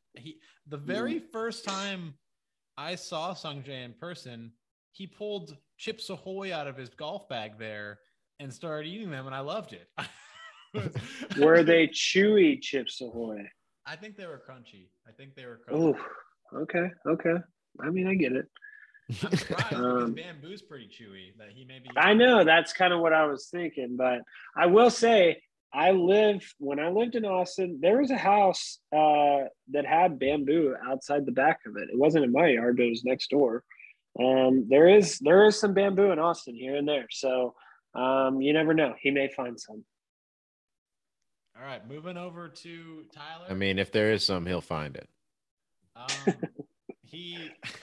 He went with Patrick Cantlay as well. No note for Patrick Cantlay. I mean, you would think that he hasn't really left any notes, man. He has. Well, he did notes for the first two. He has 6 notes. And there's how many groups at the beginning? I've really only heard that one for Shane Lowry. He's a dog. Yeah, so far there's only been the Lowry comment. There's a lot more on the other side of the bracket. Gotcha. Yeah, so there's 7 on each side. Is that right? 7 groups on each side, 14 altogether, and he 8. has 6 notes. No, there's 8. Yeah, it's around the 16. Weird. Why would I say 7? That doesn't make any sense. It doesn't make thrown any off sense. for a second. Anyway, all right. So he chose Patrick Cantlay. Ryan chose Patrick Cantlay, and I chose Patrick Cantlay. So all 5 of us chose Patrick Cantlay, like we chose Daniel Berger, and Daniel Berger deviated again in the group stage. So I love it. You gotta love that. I mean, Sung J isn't like that crazy. I know. I just said how he wouldn't be a good pick, but like I can see how you could pick him, you know? Yeah, she didn't zag that hard with him, but it's just funny that once again, all of us chose Cantlay and she chose the deviation again. And I just respect the fuck out of it. I don't know what else to say. I couldn't agree with you more, kid. If she does well, she may win the whole damn thing for the entire internet. Like, I mean, like the PGA Tour might be getting in touch with her. All right. That would be the wildest thing ever. This next group, she could lose the tournament in our fantasy league in very last and be like, but I won the PGA Tour match play bracket online for everybody in the world. The thing you just came up to me and the thing you just came up to ask me real quick, be like, hey, baby, you should do this real quick, just so we could talk about it. All right, so moving to the other side of the bracket, starting at the top with the number 2 group, with the number 2 seed, second player in the world, number 2 player in the world, Collin Morikawa group. The chalk pick, once again, there was five brackets that had Collin Morikawa coming out of this group, and there was one bracket that did not have Collin Morikawa coming out of this I group. have a sneaking suspicion of whose bracket that was. Yeah? I'm gonna let you tell me, but I have a sneaking suspicion. Go ahead and just take a guess, Clint. If there was one person so far that was seeing something that nobody else was, I think it could have been Haley. I don't know. I could call me crazy.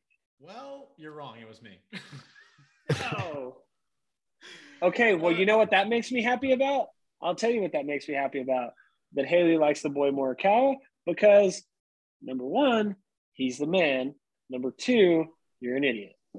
That's either a good sign for your bracket or a very bad sign for your bracket that she chose Collin Morikawa.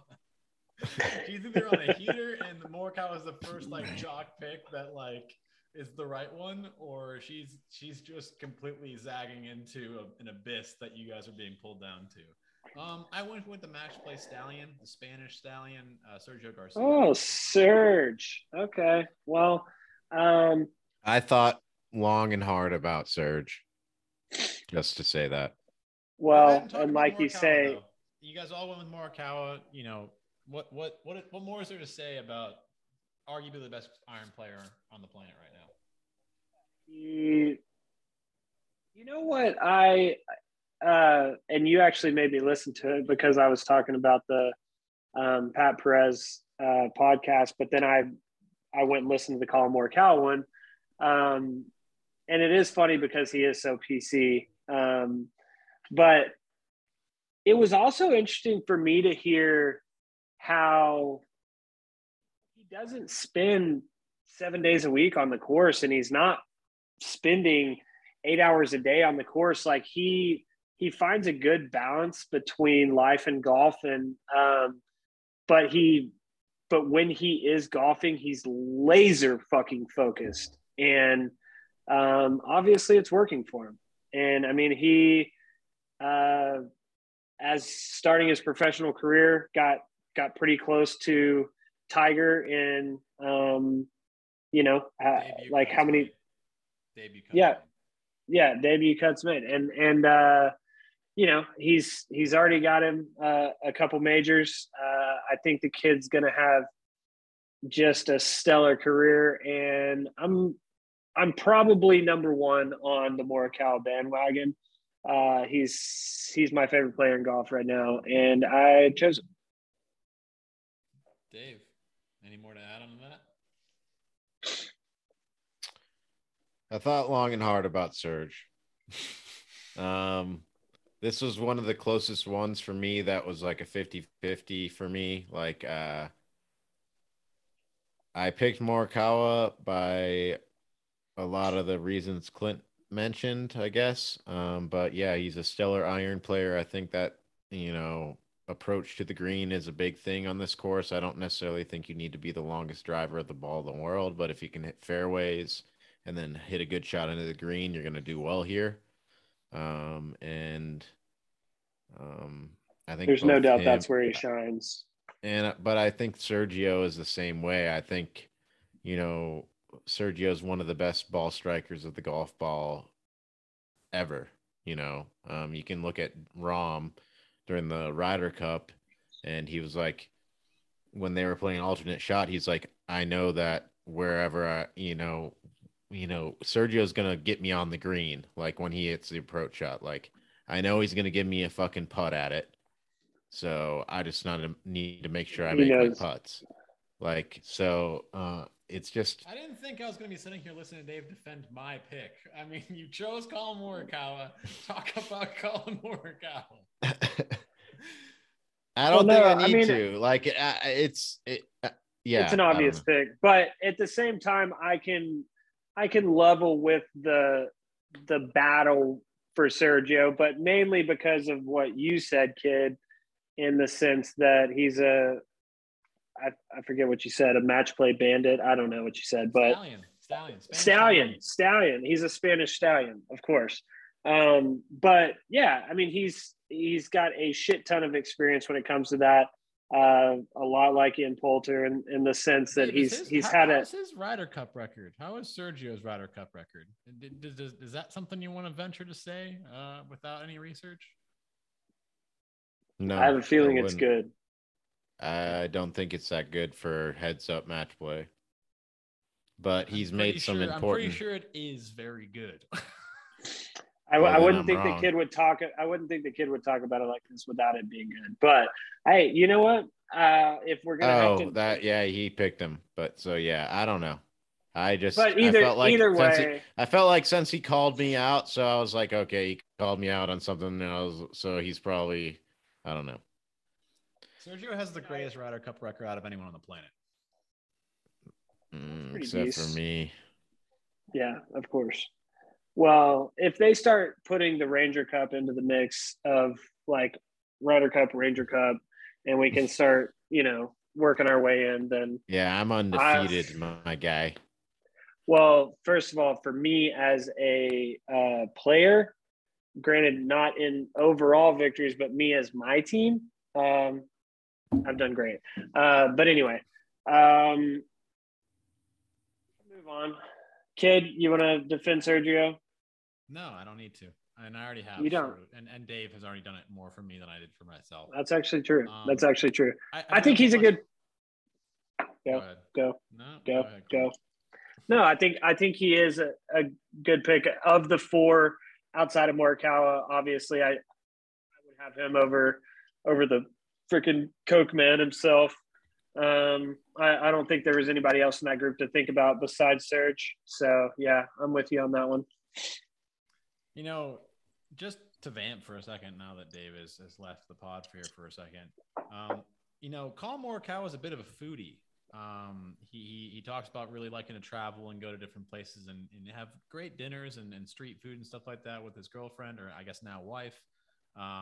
You know, do you worry about that being a distraction in somewhere like Austin, you know, with the food options that we have here? And, you know, do you think he might get a little bit consumed by consuming here?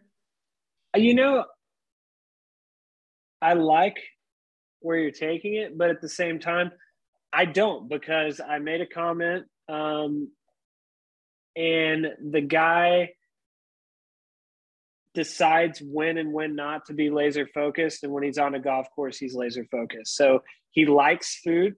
He takes the time to experience the city and go try some good food and do those things. But that's the thing that I think he does really well, is that golf life balance.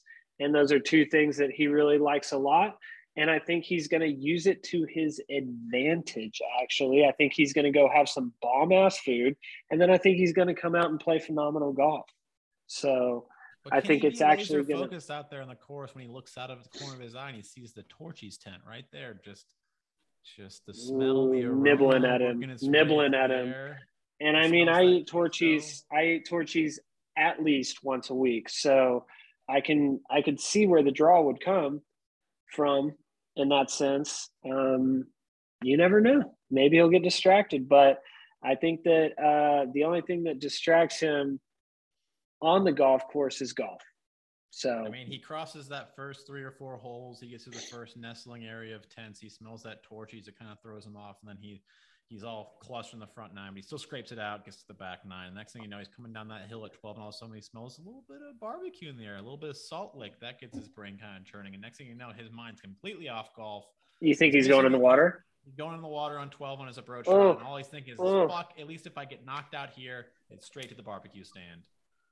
I mean, you know, but look what happened to Scheffler. You know, he carried it further even after going in the water on 12. Maybe he makes it past that tent and he's like, you know, he gets upwind, don't care about it anymore. It's in the past, and he's back on the golf. So right, I see where you're going with it. Vamping complete. Dave has returned, and we are back snaking to his decision for the next group in the Abraham Answer group. Dave, what was your selection in the Abraham Answer group? I selected Mr. Abraham Answer. Love that kid. You know, this group is kind of a sneaky group. Bubba has won here in the past. Brian Harmon has done well here in the past multiple years. Webb Simpson, it seems like a course that he could play well at. And then there's Abe Answer, my pick, who resides in San Antonio, so he's familiar with grasses around here. He's a ball striker, not necessarily the longest guy, but it seems like a course that he could also do well at. So that was what my gut was telling me, and that's who I went with. I think this is – yes, I was about to say, I think this is the one group that you could say it was the hardest to say there was like, oh, this guy's a standout, this guy's a standout. I mean, I think you can look at all 4 of these picks and have arguments for each and every one of them. And it was it was definitely the one that I spent the most time looking at. And I still, even now, second guess my pick because I'm a big Abe Answer fan, which I didn't go with. He's in my wolf pack. I love the guy. But it's a great Wolfpack entry though. It really is. Abe Answer, class act, good dude, like his vibe. But who did you go with, Clint? Who did you actually go with? I went with Harmon, dude. I like Dave said, Dave's a happy dad, man. No, I went with Harmon. Like Dave said, he's played good golf here multiple years. I think that he's got just as good of a shot as any in this group. Webb Simpson, obviously, always somebody to keep in mind. Bubba, a returning champ. Obviously, there's always the chip. I've talked about it multiple times now. But I don't know. Once again, kind of one of the ones that fell into that gut feeling. I probably sat on this one for longer than any other one, but for whatever reason, Harmon was harmonizing. He was speaking to me. What's interesting about this group? 2 lefties in the field, both lefties in this group. Mm-hmm. No doubt. Is that interesting, or is that just discrimination? And they both have B's for their first initial. Oh my God. And they both end with N in their last name. Oh my God. Do you know who shares your sentiment, Clint? You know who shares your admiration for Brian Harmon and his success here in this first group? Tell me his name's Kid Ream. Her name is Haley. Oh, yes. Yes. Oh my gosh. That doesn't get me stoked. I don't know what does. I mean, Harmon would be the next guy I picked too. Yeah, out of this group. Mm-hmm. You know who doesn't share your thought process, Dave? Tyler, who went with Webb Simpson. Me? He doesn't share your sentiment. The next best pick. It was just weird to say me out of that. Like we were just talking about Brian Harmon. So yeah, Clint, what are you drinking? Whiskey? Man, I wish I had a glass of whiskey on some rocks right now. Oh yeah. Nice. No, I was just it's transitioning by you saying that like the next guy you would pick would have been Brian Harmon, and I was saying like, who doesn't share your sentiment? Tyler, the next person I was reading off a list of people on who went with Webb Simpson. I was trying to keep the podcast going, Dave. He was keeping it rolling. I get it. No note for Webb. No note for the Webb defense. Well, and what the fuck? This would be one of the best ones. Like, give us a note. So what does he have? What does he have? A note with every next group after this? Like he might. He could potentially. He might. Well, I mean overall, Webb Simpson is a decent pick. It's like he had a note for Cantlay, but it's like coupled with a guy that I think is more important to have the note with. He's like X and Cantlay note kind of thing, but we'll get to it. Okay. We'll get to it. But yeah, he went with Webb Simpson. I mean, Webb Simpson's on my fantasy team. He just came back from a long neck injury. He played at the Players. He made the cut, which is good. Or maybe he didn't make the cut. I don't know. He hasn't been playing that great. Actually, he missed the cut at the Players. He made the cut at the Valspar, was playing okay at the Valspar, and then kind of shit the bed on the weekend. So he's kind of having an up and down. He's still coming back into the swing of things. I like him at ACC. I think he could do well. I think if I weren't going with Abraham Answer, I would go with Webb.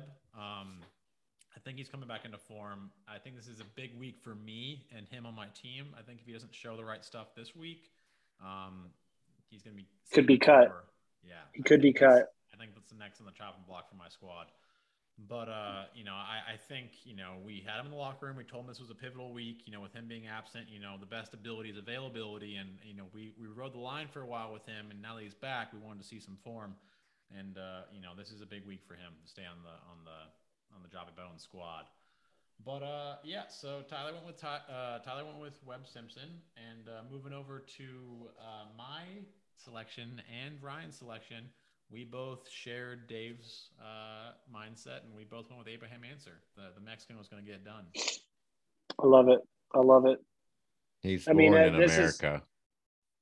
That's okay. He has a Mexican flag. He considers himself Mexican. I don't really know what to tell you, Dave. I'm just saying, man. He was born on American soil. He could participate in the Olympics as an American if you wanted to. Just saying.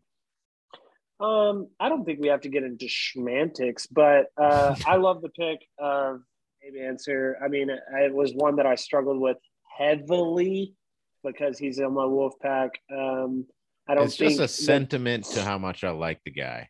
Well, and I I want love him that. to be an American, you know, well, which he is. You can still like him and not be American, though.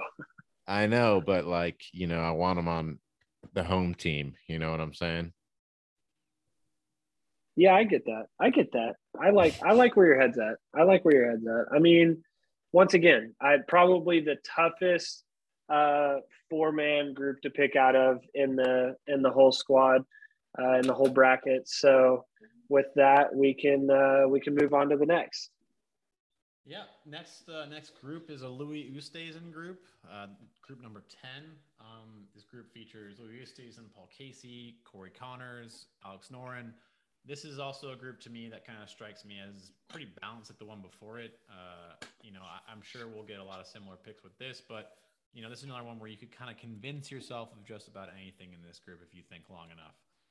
Starting on my side, I did convince myself long enough, and with the recent pickup of my squad, I went with Alex Noren taking this group. I've seen him play awesome quite a bit. The Swede. I love how much he also just picked this guy up, so it could be a little bit of that involved with it. He just said that. Just say that. He just said that. Gosh damn it! I love joining these here and there. Moving on, he's a great ball striker. You know, I don't need to belabor the point of why he's a good pick. It's a bit of a long shot, but like I said, I need to mix it up in this bracket to show some diversity and try to get some flyers out there. Moving over to Ryan's picks, he went one step up with the Corey Connors. With Corey Connors, that's right, with the Canadian. Mm-hmm. Dave, who's on my team? Yeah, who is on Dave's team? Who could probably get behind the ball striking pick here. And, he won in Valero, the year before Spieth did. And, probably can find some success at this golf course too. I don't think it's a bad pick. I really don't. I don't think it's too bad. Is this the only squad that has 0 Americans in it? I think it might be. I think it might be. This is the only full international field that we have here, which is, just a conversation piece. Well, that's kind of the No, point of like WGCs. Like WGCs are World Golf Championships, which they're kind of doing away with. They got rid of some, and like they got rid of the Mexico tournament, which is a bummer because that course was really fun to watch. But group number 13, Tyrrell Hatton. Oh, wait, no, sorry. Daniel Berger's in that group. Sorry, my bad. Yeah, but either way, just a random point. But, yeah, I mean, Corey Connors, obviously, this was very similar to the last one. One of the other ones that it's kind of like you got to really sit back and think on this one because anybody's a player, and I could see points to each and every one on this one. So I went with Alex Noren, who's 4th seed in that group. Ryan went with Corey Connors, who's 3rd seed in that group. And then Tyler went with Paul Casey, who's 2nd seed in that group. So we're just slowly bumping up that seeding order with this group. I'll hold the Corey Connor comments because, someone else has chosen Corey Connors, or I'm sorry, Paul Casey, who's on this podcast. We'll hold the comments until then. But transitioning over to Haley's picks, we bump up one more time up to that Louis Oosthuizen pick. She took the Oost. She chose, besides John Rahm and Colin Morikawa, her 3rd top seeded selection was Louis Oosthuizen, the smooth swinging, the even keeled South African. And I mean, he's Oosty. I mean, there's one guy. He's played well on this course before in the past, I'm pretty sure too. No, he definitely has. And he can play well anywhere. I mean, the guy's somebody that you can never count out. Let's not go too far with that. bro, he always finds his way into. I'd like to see him on Harvey Pinnock and see how he does. Okay, touche. Is he playing foot golf or is he playing real golf? What are we talking? Foot golf. Of course. So I mean, the Oos is somebody, he finds his way into conversation pieces on damn near every major. I mean, the guy, he can play golf. I mean, I can see where the pick comes from.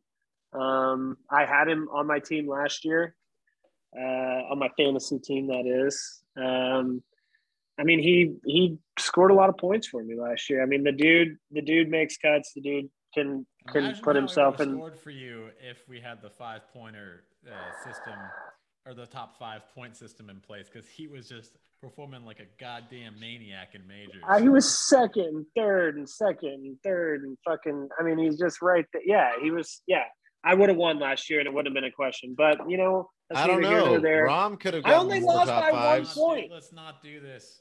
I only lost by 1 point, but it doesn't matter. It doesn't matter. I'm not even bitter about it. It's fine. I'm the only player in the whole fucking thing that didn't drop a player last year. I hung on to my team. I trusted could have been to your demise. Could it have been, Dave? I only lost by a point, but I did lose. We don't have to go over it. If we would have had the system that we have this year, I would have won. Doesn't matter. We're over it. I don't know that. We're over it. We're over it. Let's move on. Okay, so is it to me? Let's move on to your pick. I chose Paul Casey as well. The dude is Tyler did. I mean, he's been playing consistent golf. I think that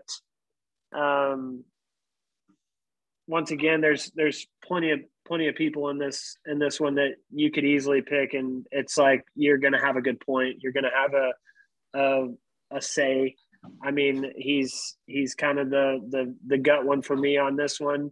I don't know. He's once again very similar to your Sergio comment. I mean, he's been in a lot of match play, and he does well. I mean, he's a fucking great ball striker. I mean, Paul Casey's somebody that you think of that can play golf, and I think that he can do it well. You know, okay. He can play golf well, people. Hell yeah, he can. Every single name is PC Paul Casey. He's politically correct, and he's an Englishman, and that's all we need to know about that. Every single year, I think he's going to be irrelevant, and every single year he's maintains some semblance of form. So never rule him out, I suppose. I mean, he's still in the top 20. I mean, like anybody that's in the top 20, that's a heavy accomplishment with how gnarly this field is right now. You know? I agree. All right, in this group, one last one. To turn a phrase, the house is undivided between Dave and Haley. He also went with Louis Oosthuizen. Wow. Oh, he's an Oost, man. Yeah, I mean, there's not a whole lot that needs to be said about the Oost.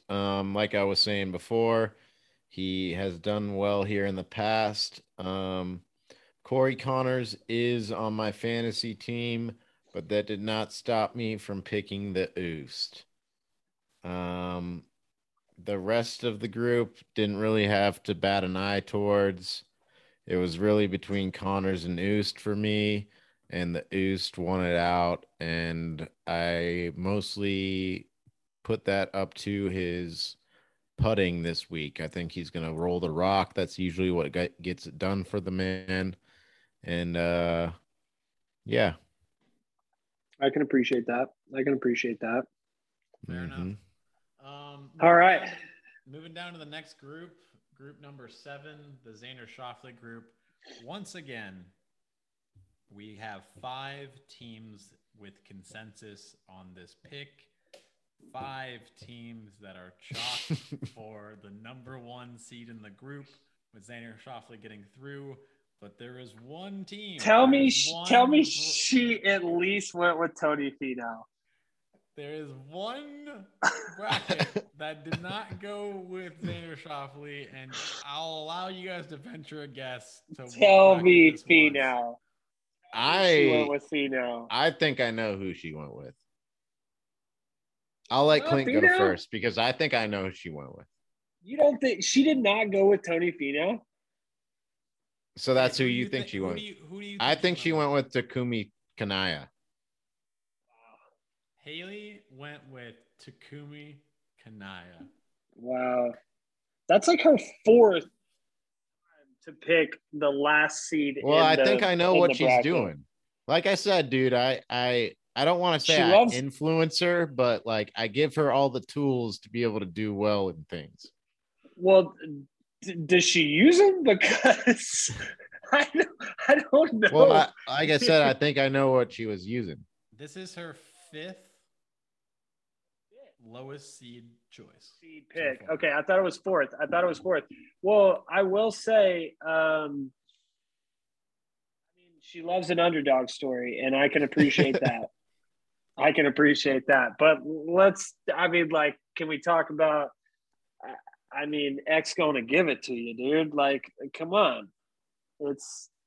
I've got him. I mean, I picked Xander as well. I think this is the easiest pick on the board.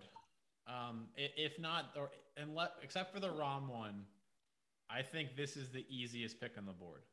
I just don't see Finau's form's bad right now. Lucas Herbert is iffy. He's played some decent rounds. And Takumi Kanaya shouldn't even be in the field. Look, he doesn't even play consistently on the PGA Tour. He has his OWGR position from the Asian Tour. Like, I'm out. I get it. X is taking it. Yeah, I agree. And I don't think we have to spend a whole lot of time on this one because there's I'm surprised kid went there with his recent things with the old Saudi and whatnot with X and the recent dispatching from his wolf pack from X. I don't dislike Xander. Like you popped him out of your wolf pack? Yeah, he did. Xander is no longer in your boys. Like a zit, he popped it. Wow, who'd you pop him out? And what? Who'd you turn him into? I replaced him with the boy Hovland. Okay. Now on the wolf pack. Well, I mean, number 3 in the world, I see it. Well, it's more about his just love of his positive spirit of life is just really what brings me life, you know? His zest for life is what does it for you. I really think he might be the most exuberant, enthusiastic, just altogether, just light of my life, Hovland. Whoa. Light of your life, Hovland. What the fuck? Amazing. Yeah. Amazing. You know what? I can appreciate. He's sparking joy for me right now. Like truly, he's the one who just. I can see that you literally just said that he's the light of your life. So yeah, I get it. That is quite that's where I'm at right sentiment. Now. That was Sanjay for me last year. Okay, that's Hovland for me this year. Someone just whenever you see the telecast on, you see Javi on it. You're just like, God, oh man. I'm just that's the light of my life right there. You see that guy on the screen right there? That's the light of my life. That's the light of my life. I love it. Well, he's four brackets away. Let's get down. Let's keep going. Oh, I didn't choose him, but he's the light of my life. You went with Zalatoris? Interesting. All right, moving down to the JT group. We've got ourselves some interesting dogs in the mix here. Some really interesting dogs in the mix. Starting off on my side, wrapping back, I went with an interesting pick here. I went with Justin Thomas taking this group. Oh, wow. He only played lights out in Valspar despite a couple wobbly holes on Sunday. He looks like a goddamn killer right now. Yeah, I went with the guy who's, if you want to make an argument against Colin Morikawa, it's JT is the greatest ball striker on tour right now. I think he has more shots in the bag than anyone on the fucking planet besides Tiger. He could put it through any window, through any set of trees on any height level with any amount of spin or shape required. He's fucking a savant. I'm going with JT.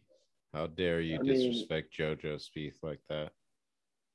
I stand by it. He stands by it. Well, they, depending on how you picked your brackets, could be going head to head. But I went with JT as well, kid. I mean, I think that I share your sentiment in a lot of ways. I'd put my boy Morikawa against him, but at the same time, he's got fight. He's got. I think he has a pretty heavy side of him that is just like when you Just think to of go down competitive nature. I mean, he's top dog. I mean, he's going to be barking up the tree. He's gonna be fighting. So I agree. I mean, it's a great pick for this round, even though the Kiz is in the mix. The Leash, who you can never count out, is in this one. But I mean, I think it's a no brainer that JT makes it out of this one. Dave, you had a statistic or something. You were trying to say something. Go ahead.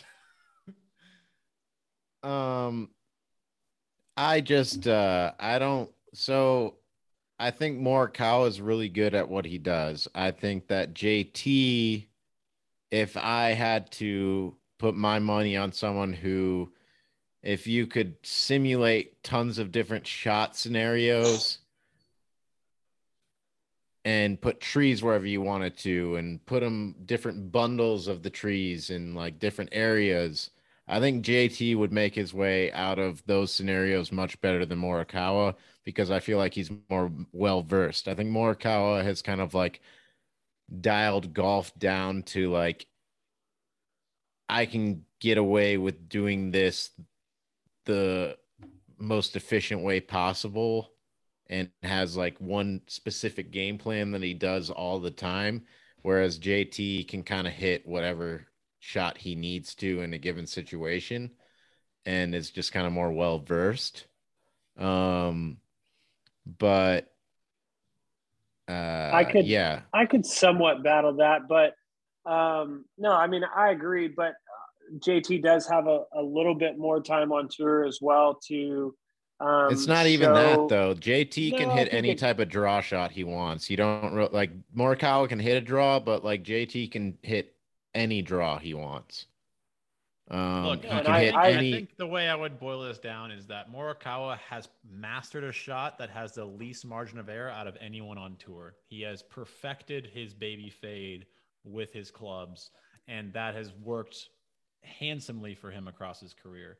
I think to Dave's point is that if you had a computer that generated shot shapes at this apex level, at this amount of curvature, at this speed, with this spin rate, JT is most likely to be able to match anything a machine would throw at him to do. And JT to me brings an artistry to golf that I don't think anyone besides Tiger can replicate. And I Fucking stop disrespecting Jordan Spieth. I will not say it again. I won't do it, dude. Fucking stop that. If JT's up there in that computer simulated shit, Jordan is right there too. Like a prime Jordan Spieth can hit any fucking shot needed, hands down. He's gonna hit the shot. I can fall in line with Dave on that. I am a big Jay Spieth fan, so I can. It doesn't fucking sound like it right now. Hey, guys. We're talking about one. We're talking. Hey, Jay Spieth's in the next mix. Let's just talk about him in the next mix. JT out of this round. Him. It's a no brainer. Let's go. I'm sorry. What? We won't even. We'll get to that in a second. But the next thing, one thing I want to touch to put a bow on this is that on, I guess technically it was Sunday or Saturday, whenever the conditions were fucking crazy at the Players Championship, and they restarted, JT and Saturday. It was Saturday on 17. And who went into the water 3 times on that hole who couldn't flight their ball and get creative with their approach shot out of that group? Was it Collin Morikawa? I think it was Collin Morikawa. Then who flighted their ball perfectly to hit the green each time? It was JT. That's not the top. That's not what I was thinking, but I know what you're thinking now. But yeah, he's right, Clint. I mean, yeah, no, there's no doubt that he's right. But wasn't there like a guy? I don't remember his name. I think it was Tiger Woods who blew up on a water hole one time. And did he hit it in 3 times I can't remember. Some of the greats do things like that. Okay, it happens. Was There this also are. the year where he was having his back issues and then went into a spiral of substance abuse Don't and then care. culminated in a car Don't accident? care. Don't care. Don't care. Yeah, I Okay. mean, everybody plays bad holes. That's kind of, I mean, we're playing, we're fucking with each other right now. But like the thing is, I feel more like it. The point of that whole conversation is I feel more confident throwing JT as my guy in to hit whatever shot necessary as opposed to Morikawa, because I feel No, like there's an area of Morikawa's game that he just isn't as, efficient in as the other guys. But but he what I has will say to mastered that he has is, mastered the other side, which gets a lot of it gets done a lot of the time. and he has mastered it at an insanely young age. What I'm saying is he has time to get to JT's level with being able to shape the shots the way They're that just kids different. talking He's about. never going to No, they be are. a JT. He's never going to be. Uh, Listen, and I'm not like a huge JT fan. Is the thing. I just can see talent like in different ways in the golf. In my, I guess Look, Okay, Morikawa but is just a different thing. we're if not you look at chastising Morikawa. Morikawa's We're just accolades, saying if that you Yeah, well, I'm no, no, not no, and chastising him. I'm not taking offense to it. I don't give a shit. Yeah, But what I'm saying is like he's got time to be able to perfect different parts of his game, and his accolades at his point in his career are better than JT's accolades at that point in JT's career. So, well, he has I two mean, majors there's and JT has one, so he's essentially, in my opinion, out, already bested JT. and that's So, and that's to my point, and that's to my point. What I'm but saying is like it comes back to what you it, weigh PGA Tour events because JT does have 14 PGA Tour wins and Morikawa has what, 3, 4? yeah, Like, but to that point, kid, we'd be he going has back to four the at fucking least D. because he has We'd be, concession. He has that first PGA Tour win, and he has the two majors, so he has at least 4 and 2 majors. but we'd be But talking about the fucking DJ Brooks conversation all over again, and you didn't weigh that for shit against DJ and Brooks. yeah, but we're talking about 10 more wins. 10. Right, but he's also got 4 more years on tour. Yeah, but they're only 2 or 3 years apart. Colin Morikawa came on tour later than JT did. it's definitely way more than 2 years apart. That's what I'm JT saying. is They're 4 years. 28. Colin Morikawa is 25. It's 2 or 3 years. He's 20. He's 24. But either way, he's been on tour 4 years less than JT. Why are you holding that against JT, who got on tour quicker? Regardless, Than Morikawa? my I'm not. I'm point. not. My I'm point is, talking I don't about even. the longevity of how long he's been on there and what he's done in that amount of time. That's all I'm talking about. Clint is saying Morikawa like he is has 25. time to like but he went to all 4 years of school and stuff like that. But anyways, Clint is saying like Colin Morikawa has time to like develop and get to the point where JT is. But what I think is that he doesn't desire to do what JT does. Like Colin Morikawa is perfectly happy doing what he is doing right now. Like it works well for him, and he's going to continue to do that. Like I don't think we're going to see Morikawa just like shaping shots on tour. Like if he can hit his little cut every time he's going to, and even if it's not the best shot, he's going to probably still hit that shot if he thinks he has a decent percent. Like if it's less than 50%, he may still consider it. Look, I'm just disputing the whole like his career is like way better. Like we're talking about one more major than the other. I didn't guy. say. I didn't say I'm talking way. about I didn't Dave's, say I'm way. talking about Dave's response. Did I say way better? I said better, right? I don't think I said way better, but look, he has 10 more wins than him, one less major, like, and he's only 2 years older than him, like, or 3 years older than him. He's 28, 25. Like, let's see where the chips fall in 3 more years' time. Colin Morikawa came out, hot at the beginning of his career, and like the Rory quote, like the Patrick Harrington quote, they get to come in ignorant and just shoot for the fences, and they haven't built that scar tissue yet. So it'd be interesting to see what happens, in 3-4 more years. It happened with Brooks. People get on hot streaks. It happened to Spieth. People get on hot streaks. Let's see what happens, for the next little while. I mean, I made a bet with Dave and Ryan that at the end of the year, Colin Morikawa would be number 1 in the world. Like, I have faith in Morikawa, but I'm not quite ready to say that at the end of the day, and I'm not saying either of you are saying this, but I wouldn't be surprised if JT at the end of their careers has more majors and far more wins. Yeah. I mean, I agree, but I mean, he made a PGA Tour cut at fucking 16 years old. I mean, like, he's had a longer career in the PGA by far. Granted, take the age difference apart. Like Dave said, to his point, Morikawa went through 4 years of school. Like, JT made a PGA Tour cut at 16. I mean, we're just talking about a much longer career on the PGA for the time frame. Like, if we took back to JT at 25, he had 9 wins. Right, but and much, much, much more time on the tour, like double the time on the tour.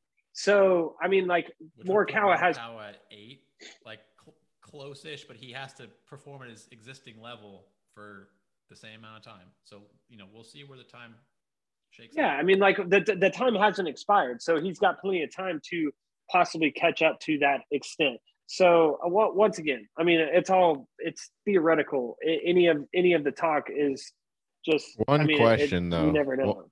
One question. Where do we think Rick shakes out in all this? Moving on to the next group. The Jordan Spieth group number 11. Just to finish that off, 4 teams chose Justin Thomas with the chalk pick, and then Haley and I believe Tyler, if I have this correct, went with Kevin Kisner. That is okay. Well, let's just touch on Kevin Kisner real quick. He has won the tournament in the past. He is an irons player, great putter, known for his putting, and this is a course that suits him well. Is he an iron player? Yeah, he hits his long irons really well because he's not the longest guy. He's not like a fucking Morikawa or something like that, but he hits his irons well, especially his long irons. Yeah, I always just think of that phrase as like an iron player is like an iron player is Colin Morikawa. And then who does Colin Morikawa think is actually the iron player? Well, it's Kevin Kisner, of course.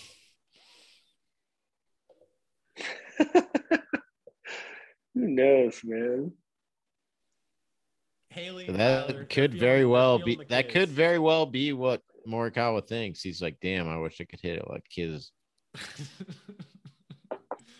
Yeah, maybe. All right. Moving on to the Spieth group. Spieth gets to play with his hero, the guy whose swing he wanted to emulate growing up, the guy who was his favorite player on tour growing up, playing alongside Adam Scott, and then Justin Rose and Keegan Bradley. Dave, who did you have coming out of this group that you were really holding up as just the greatest shaper of golf shots that could do anything on planet Earth with the ball in this group? Who do you got taking this group, Dave? I picked Keegan Bradley. That's about as interesting of a fucking pick as I can think of. This is just one of those picks where I it doesn't make any sense. Yeah, I get that. It's just one of those picks where I felt like, I love Spieth. He hasn't done well in this tournament in the past, and he's been there for every year. Every year it's happened. He's been there. If he hasn't, he's been there every year, which is crazy. He may not have been there 1 year, but he has not done well. COVID saved him. He wasn't going to be in it in 2020, but he clawed back. But yeah, I don't think it's a good course for him. I just don't think it's a good course for him. So that kind of ruled Spieth out for me. Adam Scott, I thought about Rose. I thought about it was honestly hard between the three of those. I really did not have Spieth in this. I know I backed the boys Spieth, but I don't think it's It a was course for him. very obvious out of Jordan Spieth, Adam Scott, Justin Rose, who's had questionable form as of recently, and Keegan Bradley, that for sure Jordan Spieth was not an option here. After I was praising him as the greatest shaper and artist of golf balls that ever lived.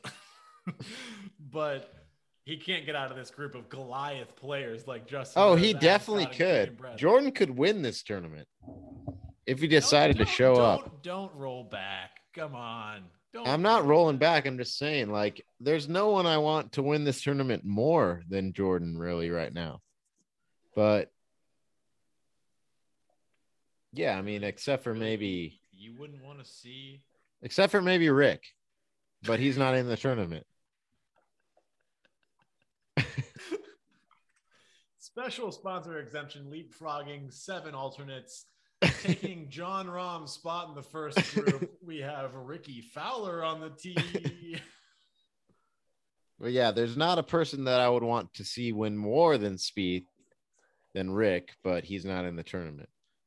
But All right, I think Clint, Keegan's coming out of this group. Clint, bring some sense to this podcast. Who I mean, gosh, damn. I mean, who do you think I have? I've got.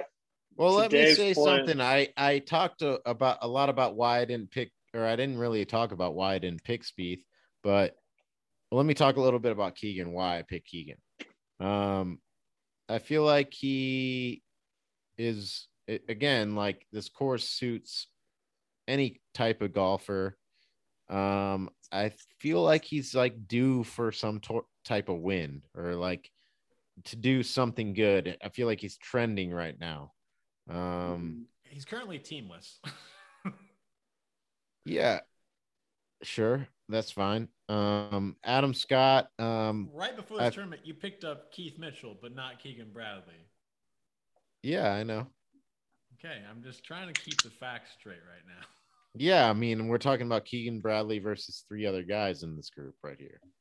You know, he's due for a win just now.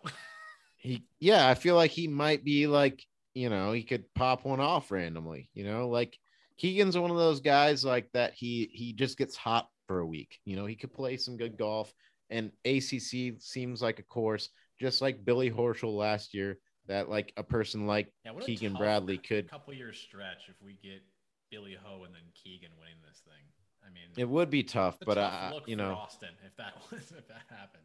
Honestly, it'd be a tough look to have. And it's a tough look to go Kiz Billy Ho, fucking Keegan. I might have to retire even paying attention to this event if that happens. I think it says a lot about the golf course if that happens. All stars can't seem to make it work there. That we get. That it's like a real different test. Yeah, but it's tough, especially in a match play format.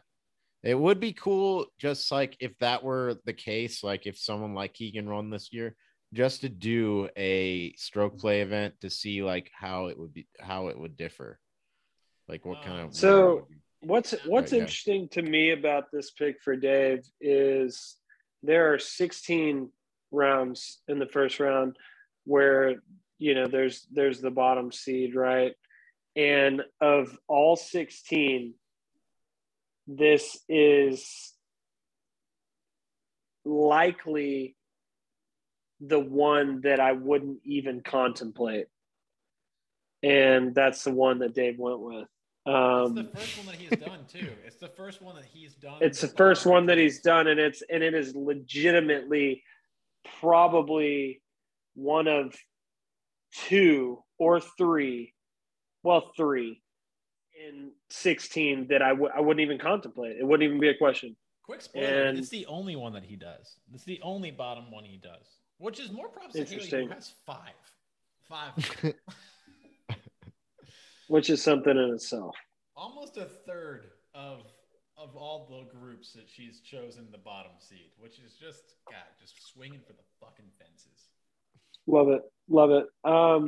All right. So who did you choose I don't in this think we. group? Oh, you went with I Spieth. mean, Never mind. I'm sorry. of course, I went with Spieth. Why the fuck wouldn't I? I mean, Haley give me a didn't. break. Haley went with Justin Rose. You know what? I appreciate Form it more than hasn't been Keegan great. Bradley. He played okay at the Players, but beyond that, hasn't been looking too good. Maybe she'll get old Justin Rose of late. I think she's kind of afraid to choose anyone who seems like a Number safe ones. pick. Yeah. I respect. I mean, she's leaning into it, which I Well, respect. Justin Rose came in hot that one event last year, where he just had an extraordinary day one, and then followed it up with a couple decent days. I mean, he may have a weird ability to get through this round, but I doubt it. So I also doubt Keegan Bradley will. But that's neither here nor there. Jay Spieth probably going to be able to shape his shots however he wants to make his way out of this round. All right, moving over to Tyler. I've got 2 comments for you guys, 2 notes from Tyler. Finally, fucking A. The previous group, he had a note for his Kiz pick. Kiz is an animal in this style of play. Kisner/JT will be the best matchup of round robin play. They're in the same group. That's what he's saying. That'll be the best matchup of round robin play. Oh, gotcha. Yeah.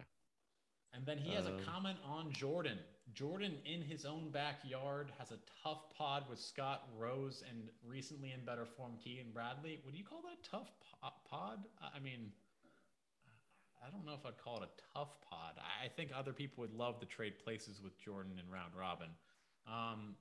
I still like him to come out of the group, but given the difficulty of it, I couldn't pick him very far. So that's a little bit of a tease as to where he's going. He's like, I'm going with Spieth for a little bit. But he went with JoJo Spieth and his Spieth group, and he gave some notes as to why he did that. Ryan, he picked him first in the draft or second in the draft, but he had back-to-back snake picks. He went with a notorious fucking Jordan Spieth hater too. He's slowly warming up to him. We're starting to see that. Warming up to him. He went with Spieth. And then my pick for this group, I went with Keegan Bradley. Shut the fuck up. No, you didn't. This is a joke. He did, didn't he? Didn't he? Went with Keegan Bradley. Oh, am I so fucking crazy now, bro? Yes, you both are. Am I so fucking crazy now? What is going on? Keegan. Wow. Keegan. What is happening? Keegan was on Kid's team last year. And how'd that work out for you, kid? I think you got me 2 points. Oh, killer. He picked him up late, okay? I chose him with like 7 events to play. Wow, and he got you 2? Wow. All right, man. Dude. All right, the next group number 14. Oh, you're not going to defend? I had to sit here and defend Keegan in the Flames. Are you not going to state why? Who cares? I would like to hear it. I would like to hear it because he made me do it. Let me hear it, kid. Let me hear why you picked Keegan. These are gut decisions. I think that group is weak. I think Adam Scott's not going to play that well there. Justin Rose, poor form. Okay, Jordan Spieth. What? Let me. You asked me to explain, and then you cut me off before I even get to the fucking guy. You said that I feel like this group is weak. You said like I feel like this group is weak. That's what you said, and Jordan Spieth's name happens to be in that group. So I just wanted to hear what you had to say about that. Maybe half the group. And maybe I was in the process of saying it until you cut me off for the nth time this fucking That's podcast. Fair. Jordan historically hasn't played well at ACC. He hasn't performed well at this event. I think there's too much hometown pressure in terms of him being the UT Golden Boy. And the crowd's always behind him. It just seems strange he doesn't play well there. I don't think that's going to turn around. I hope I'm wrong, but you are wrong. Just hasn't shown form here. And Keegan, it's less me rooting hard for Keegan and me more just fading the fuck out of Justin Rose, Spieth, and maybe Scott comes out of this. I think Scott is the other pick that I would make here, if any. but I'm just fading Scott. I'm fading Scott. So that's I, my next one. all right. Well, can we move on to the next one? Because gosh, damn, that was wild. All right, next group number 14, the Joaquin Niemann group. This should go without saying. I chose him for my squad. He's been playing great this year. He's almost at the top of the strokes gained metrics. This seems like a great course for him. I'm actually kind of bummed that it's not blowing, but I'm going with Joaquin Niemann. I think he's the right pick here. I think he's going to perform well. This feels like the right kind of course for him. I love the Chilean here. Sign me up. Sign him up. Plus, this group, like, I love Maverick. I have two guys in this group in my fantasy. It's kind of a tough break for me that I can only have one guy come out of this group when two of them are in it. But it's double my chances for someone to get out, I guess. That's also another way to look at it. But Kevin Na, terrible form right now. I don't give a shit about your early walk-ins there with Tiger. You're a chump, and you slow play. Russell Henley, I don't know what to say about you. You're a blank white screen in my head. You're vanilla ice cream, unsweetened with no sugar. I've had enough of even looking at your name. That's what I feel about you. Maverick, Damn, I don't think I've ever seen Kid lash out at a single player like you just lashed out at Russell Henley. Holy shit. Great. He's very lackluster in Kid's face, in Kid's eyes. Jesus, man. You would think it was Adolf Hitler or someone. Yeah, nothing's more demeaning than calling someone unsweetened vanilla ice cream. I mean, that's how I would denounce Adolf Hitler. That's what my choice words for the fucking genocidal maniac. Yeah, it was a joke, but yeah. You guys are great. I would love to speak more on Maverick. He was the first alternate guy in the field with a WD from someone. He's just happy to be there. It's guaranteed money for him, guaranteed FedEx points. Should help him get into other fields. It's a tough bet going up against Joaquin, but maybe he scrapes out of it. It'd be great to see him there, but he'd be facing a stiff competition in his next matchup. I would love to see him get out of it, but my money's on Joaquin Niemann. Who else's money's on Joaquin Niemann? Fucking Ryan's. And you know who else has their money on Joaquin Niemann? Fucking Tyler. You know who else has their money on Joaquin Niemann? Fucking Clint. You know who else has their money on Joaquin Niemann? Nobody else, because Dave went with the fucking unsweetened vanilla ice cream, Russell Henley. Wow. Did you, Dave? I went with the hen. Well, I had Niemann on my team last year. I was actually kind of bummed that I couldn't get him this year. He's a given. He's a given in this mix. I have Niemann last year. No, Clint had Niemann. No, I had Niemann last year. Dave did. I think Dave did have Niemann. No, I had Niemann last year. For sure. At least I think so.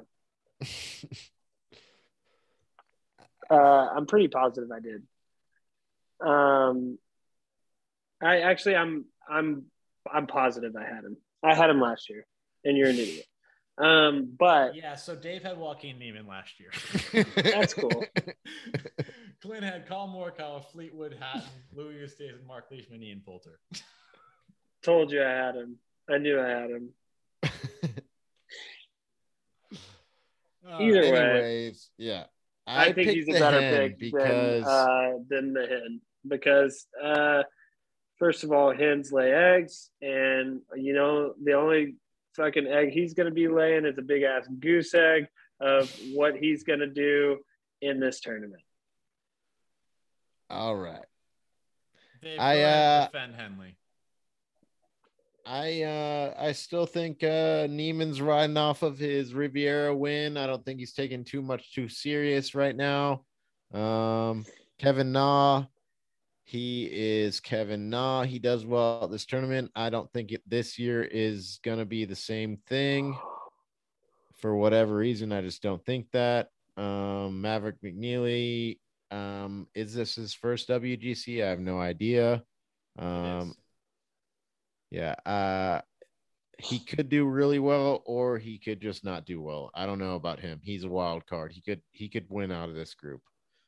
But Dave, you just have a weird feeling that Kevin Na isn't going to play this week. It's not his back-to-back miscuts that he's had and his WDs in his last. I literally have no idea what his record is coming up to this point with his tournaments, like miscuts. I haven't been paying attention to Kevin Na. But yeah, the hen is who I went with, and that's who I think is coming out of the group. I mean, what a way to instill fear than with your nickname, the hen. You know, you see someone charging down up the leaderboard. It's oh god, it's the hen. It's the hen. You know, I skipped over Haley. You know, she has the deviated pick again. She went ahead and went with good old Kevin Na. Probably for completely different criteria than what Dave listed there, or reasons why I chose not to go with Kevin Na. It could have been the fact that it was only 3 letters long on the board.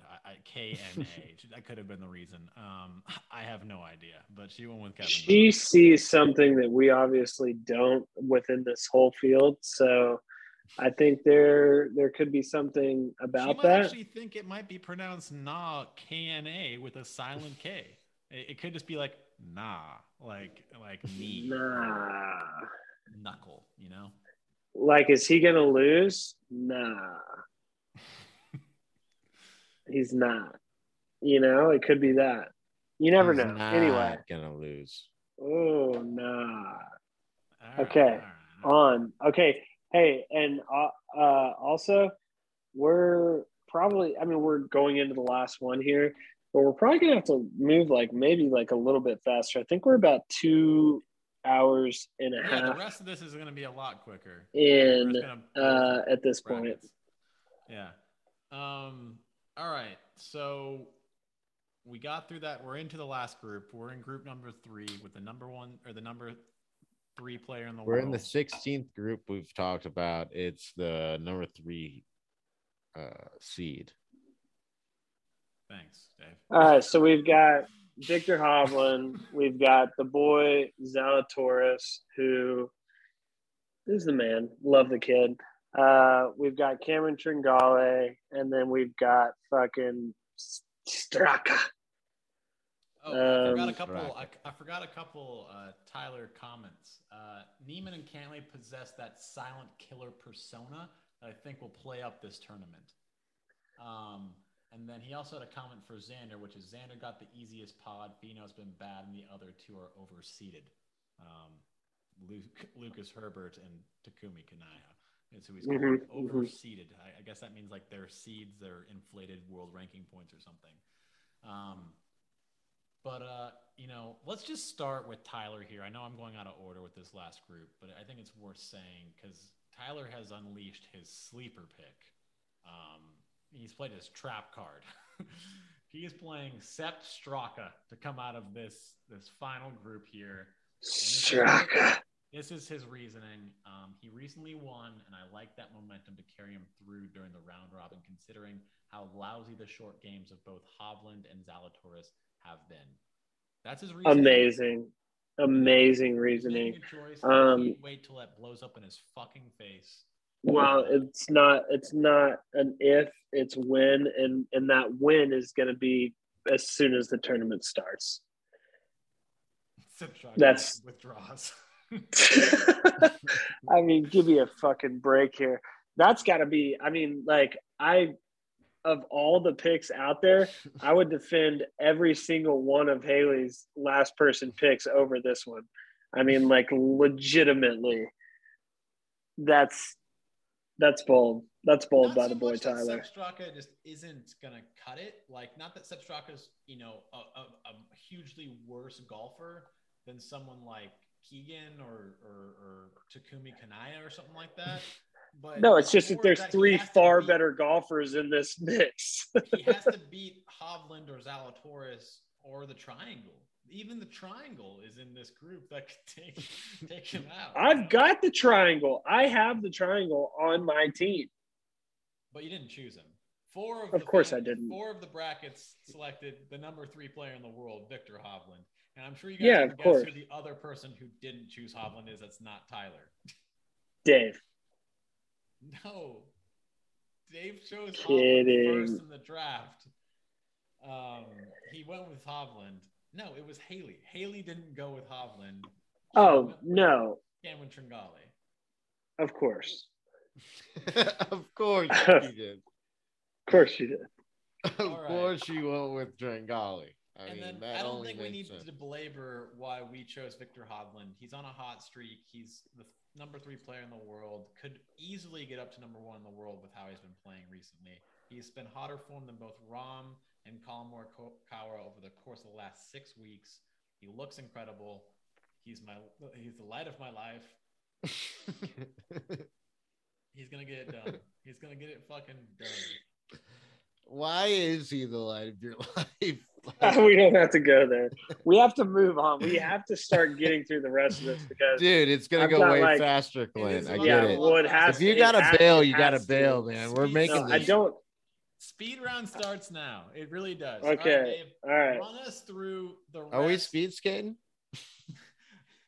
Run us through the rest of your bracket, Dave, starting in the top left. Your next matchup is against Jon Rahm and Shane Lowry. Who do you got winning that matchup? Okay, should I run through my bracket? Just go on through it? How about you just respond to my questions that I proposed to you? That's a great start. In this podcast format. Okay, well, on the top left, we have, in my bracket, I had Shane Lowry and Jon Rahm going through. And, that's very similar to what Kid said. I had Jon Rahm. I had Jon Rahm winning that match. Okay, moving down to the 9 group versus the 8 group, you have Taylor Gooch versus Dustin Johnson. Who do you got winning that matchup? I got DJ taking that one. No more for the Gooch. Moving down to the 5 group versus the 12 group, you have Scotty Chef versus Billy Ho. Who do you got winning that matchup? Well, I can tell you I don't have the horseshoe. I have the chef making the meal of the horse. The meal of the horse. Moving down to group 13 versus group 4, Daniel Berger versus Patrick Cantlay. It's group 17 versus 4.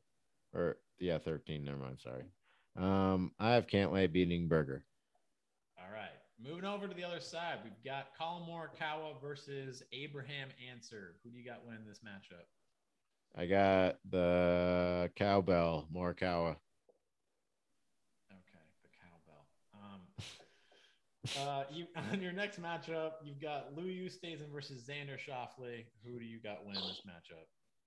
I've got the Schaff dog, Schauffele. All righty. Moving down to the artiste, JT versus Keegan Bradley. Now we're calling him the artiste? Like, how, man?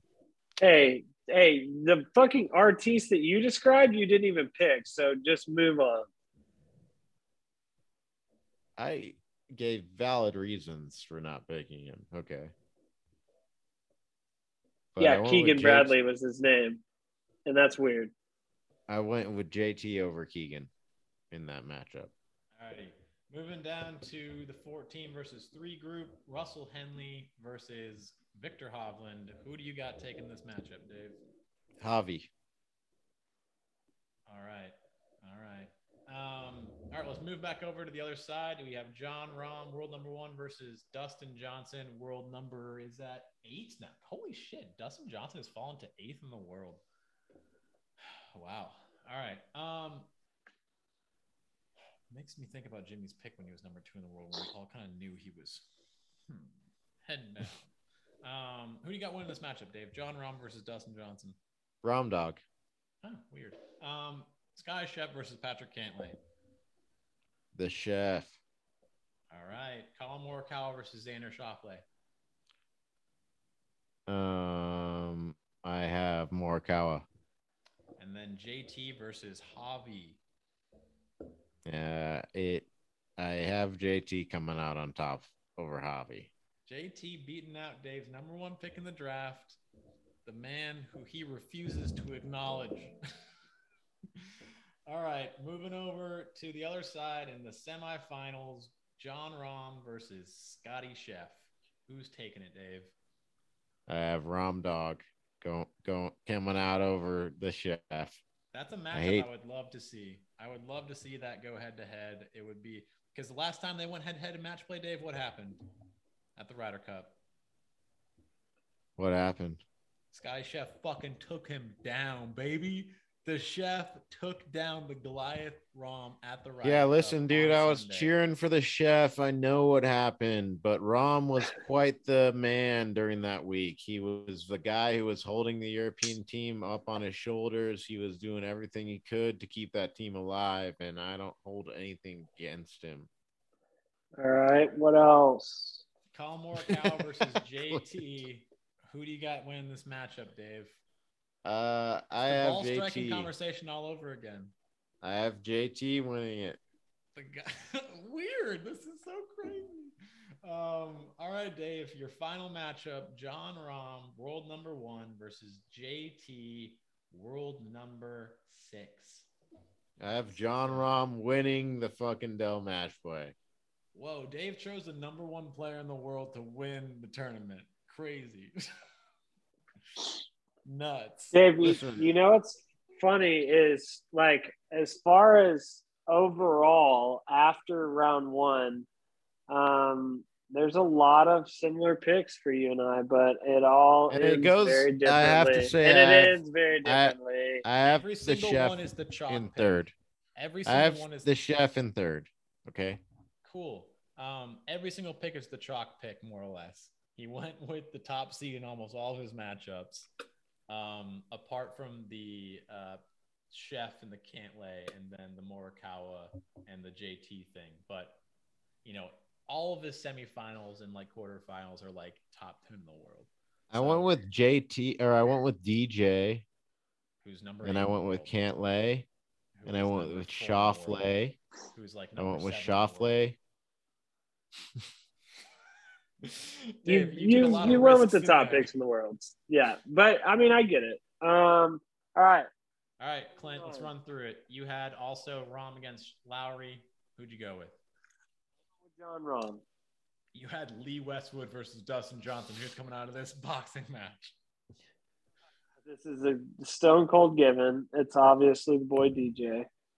All right, Chef versus Billy Ho. The Chef is moving on. D Berg versus Cantlay. And this is an interesting one. I know it is, but I've got the Berg making it through. Yes, you do. You deviated from Dave. All right, other side, Collin Morikawa versus Brian Harman. Who do you got winning this one? That's an obvious. That's a Morikawa win all the way. All right, Paul Casey versus Xander Schauffele. Who do you got taking this? The Schaff. I mean, X is going to give it to you. He's always going to give it to you. He's capable of doing so. All right, you've got the best friends matching up, JT versus Spieth. Who do you got taking this? Damn. And I mean, I would rather say Spieth, honestly, but I'm not, because we know that he hasn't played that great here. And I think JT's just got a little bit more fire right now, and he's playing better golf. So it's a JT for me. This always somehow happens, is that JT and Spieth are in opposite group stage, and if they both got through, they would play each other. And yet every time they haven't done that together, whether it's Spieth getting through or JT getting through, they've somehow continually missed each other in the round of 16. I'll be pumped if they don't this time. All right, so Neiman versus Javi. Who do you got taking that? Yeah, that's a Javi all day. Not even a question. All right, jumping back over, Rahm versus DJ. Who do you got winning this thing? So this is probably unpopular opinion, but because he is a defending champ, I have DJ moving through. He's not defending, but he's a past champ. That's what I said. Last time they met up in the finals, DJ bested Rahm, so kudos to him on that. Chef versus D Berg. Who do you got taking this? I got the Chef all day. Fucking love it. I fucking love it. Collin Morikawa versus Xander Schauffele. Who do you got? So this was another one that I took a gut pick for some reason over like what I would do 98% of the time, I would take Colin Morikawa.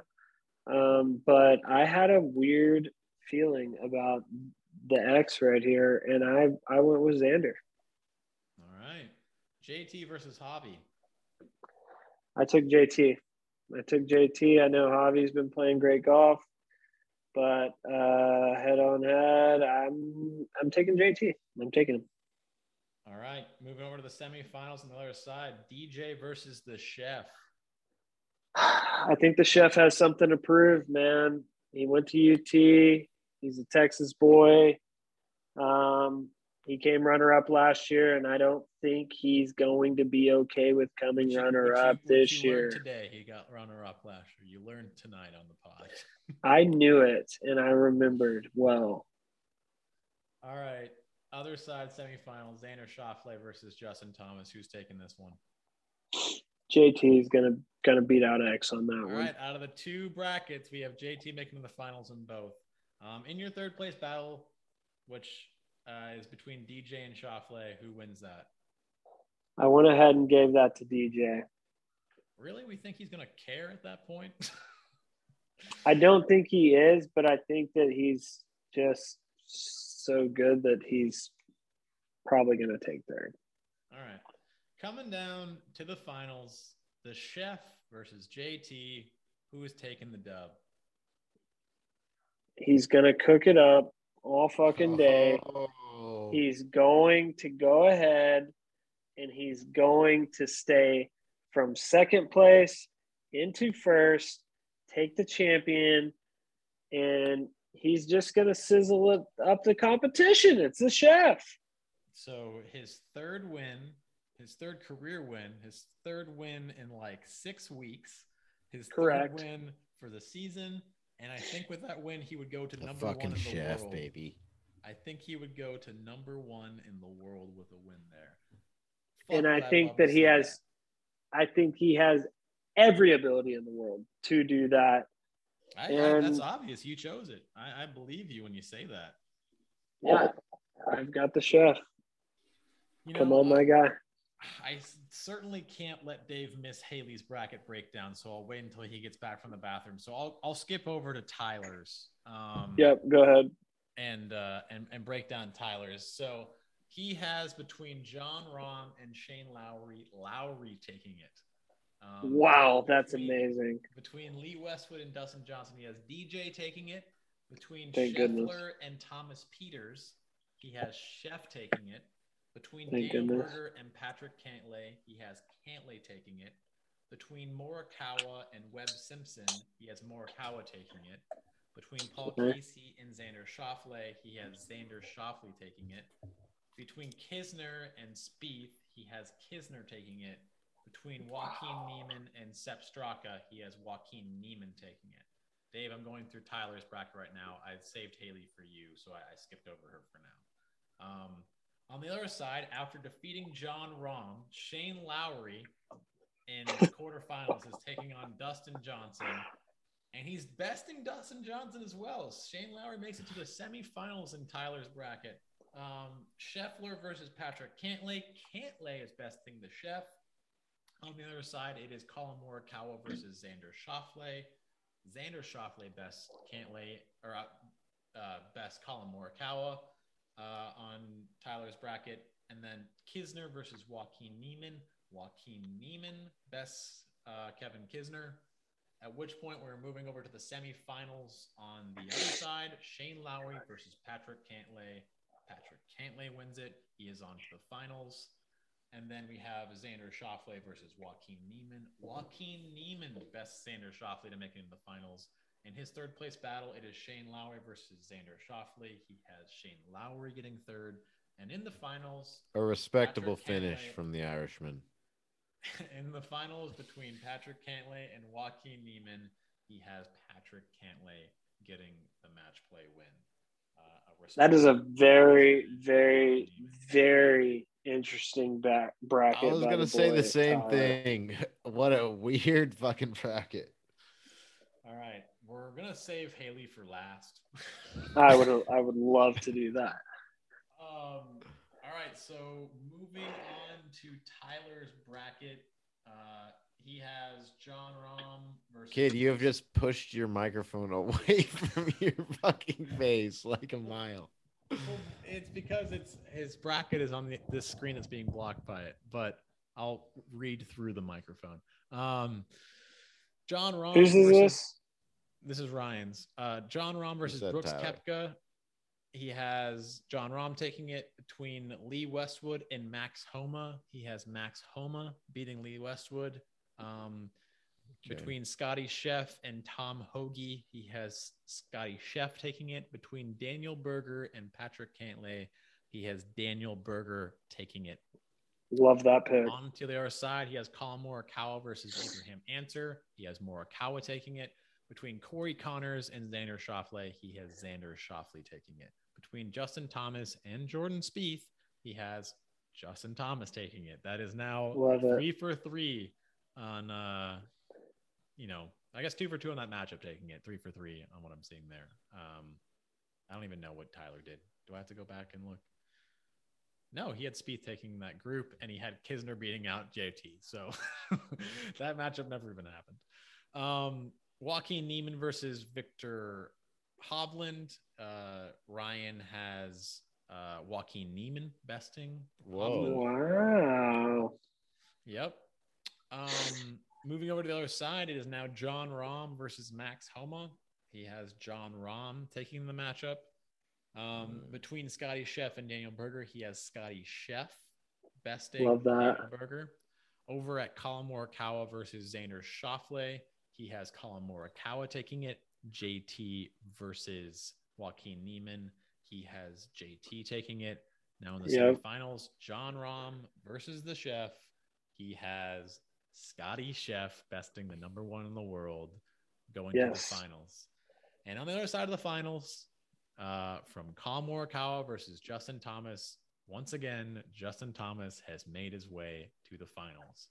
Wow. In the third place battle, it is John Rahm versus Colin Morikawa, and John Rahm, world number 1, beats world number 2, Colin Morikawa. And just like everybody else that gets in there, the Chef wins it, and JT does not clinch the victory on that Sunday for Ryan's bracket. That's pretty funny that me and Ryan have the same 2 in the finals and the same Victor. I mean, our quarters were. There's no Victor. Victor doesn't make it to the finals for you or him. Touche to the comment. Same champion, if you will. But yes, I can dig that. I can dig that bracket by my boy Ryan. All right, I'm heading over to my bracket now. There's 2 remaining, mine and Haley's. I have John Rahm versus Eric Van Rooyen, and I have John Rahm besting the South African. I was surprised by that. I really was. Now, I don't have the JT Spieth matchup, who are best friends, but I do have the Taylor Gooch Max Homa matchup, who are best friends, which I think is notable. And I'm going with Max Homa taking the matchup there. I have Scotty Scheff versus Tom Hoagie. I'm going with Scotty Scheff. And then I have Daniel Berger versus Patrick Cantlay. I am going with Daniel Berger. That's 3 for 3 on that matchup. What do you mean? I mean, of the 3 people that have had Daniel Berger and Patrick Cantlay, 3 have gone with Daniel Berger. It seems like most of the people have taken it. I think most of the people have had Chef going pretty far so far, though. I mean, he's talking about Daniel Berger versus Cantlay, though, and most people. Yeah, I had Cantlay going to semis. Oh, okay. So we're 3 for 4 on that one. Anyway, on with the Tyler had Cantlay winning it as well. Oh, idiots! It's a bit of a mix. Moving over to the other side, I've got Sergio Garcia versus Abraham Ancer. We got 2 Spanish speakers just spitting fire at each other. I love it. I'm hyped to see that matchup when it happens. I've got Abraham Ancer besting the Spanish Stallion. Then I have Alex Noren versus Xander Schauffele. I have Xander besting Alex Noren. Then I have JT versus Keegan Bradley. And I have JT taking it. I like how you paused like you were going to go with Keegan. And then I have Joaquin Neiman versus Victor Hovland. I'm going with Victor Hovland to best Joaquin Neiman. Yeah. Heading over to the quarterfinals, I've got John Rahm, world number 1, versus Max Homa. I've got Max Homa taking it. Wow. And then Scotty Chef versus Daniel Berger. I've got the Chef taking it. It's kind of a theme for a lot of brackets right now. The Chef just moving through. Love it. Love it. I've got Abraham Answer versus Xander Schauffele. I've got Abraham Answer taking it. Oh! Wow. Interesting. And then I've got JT versus Victor Hovland. I've got Victor Hovland taking it. Oh, the Javi. That's a change up.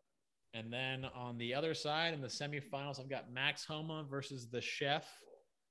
I've got Max Homa taking it. Oh my gosh, going to the championship. Shit. This is the most interesting bracket so far, outside of course, whatever Haley brings to the table. On the other side, I have Abraham Answer versus Victor Hovland. I would love to see this matchup in the semifinals. I think this would be awesome television. I'm going with Abraham Answer to beat. I love it, but gosh damn, there's no way this is going down.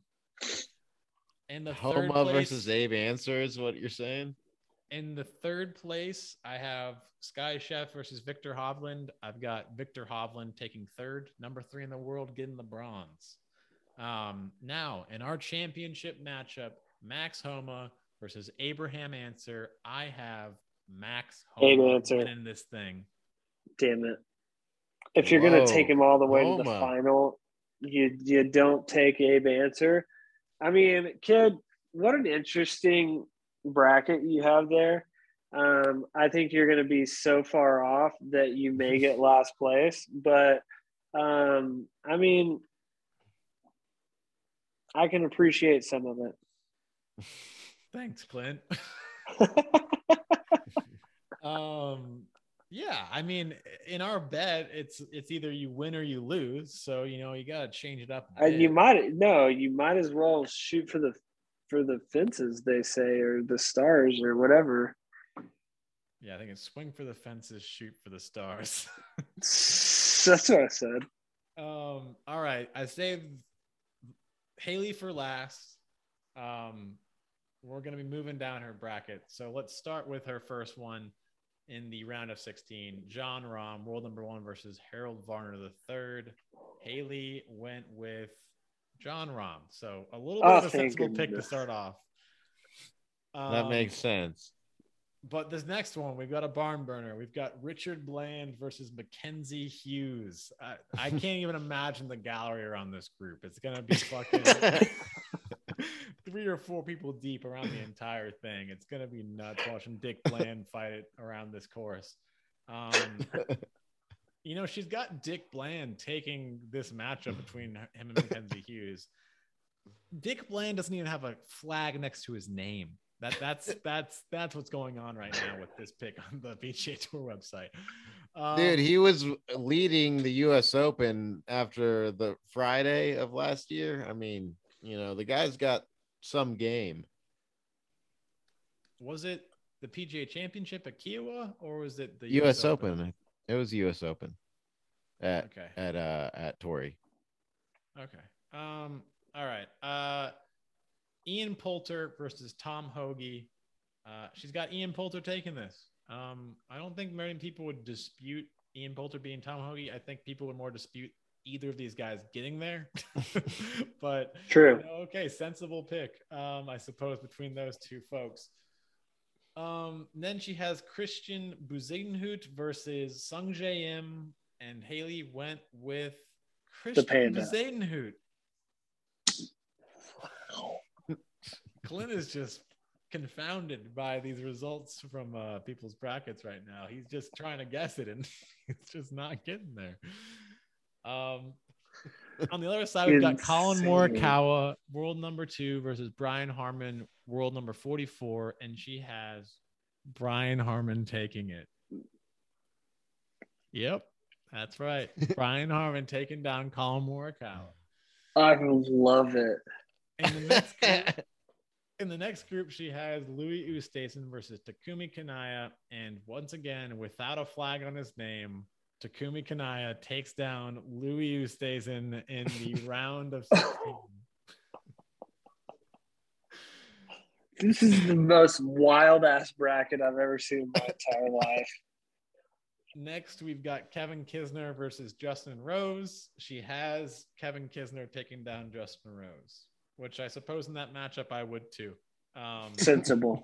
More that JT isn't there that I think is more confounding. Down to the Kevin Na versus Cameron Tringali matchup, which I'm sure will have fireworks as well. We have Kevin Na taking it after 2 miscuts. So we have a Kevin matchup in the quarterfinals. Thank God. I mean, fucking sick. But we're going to head over to the other side where we have a Goliath matchup between John Rahm, world number 1, and Dick Bland. And Haley has John Rahm taking it. I can't believe it. Lord. Next, we've got Ian Poulter versus Christian Bezuidenhout. This is an interesting one. I think a lot of people would love to see this matchup out there. I know a lot of people have been rooting for these two, rival foes go at each other. Their long history of battling it out. She's got Christian Bezuidenhout upsetting, Ian Poulter, even though they do have. It makes sense. Of course she does. Christian Bezuidenhout actually has a higher world ranking, which is bizarre, but she to me it's an upset. Going on over to the other side, we have an incredible stroke of luck for these two gentlemen. Takumi Kanaya besting Louis Oosthuizen and Brian Harman taking down Colin Morikawa. We have an insane matchup in the quarterfinals of the match play between Brian Harman and Takumi Kanaya, and she's got Brian Harman taking down Takumi. I mean, believe it or not, she's got that pick under. Brian Harman is on her team. Her fantasy team. Well, she's shown some favoritism there, I suppose. But she also didn't choose Russell Henley. She went with Kevin Na. So she's not completely faithless or completely faithful to her squad. So I respect the pick. I think it's not completely biased. Over to the Kevin on Kevin matchup. This one's going to be real tough.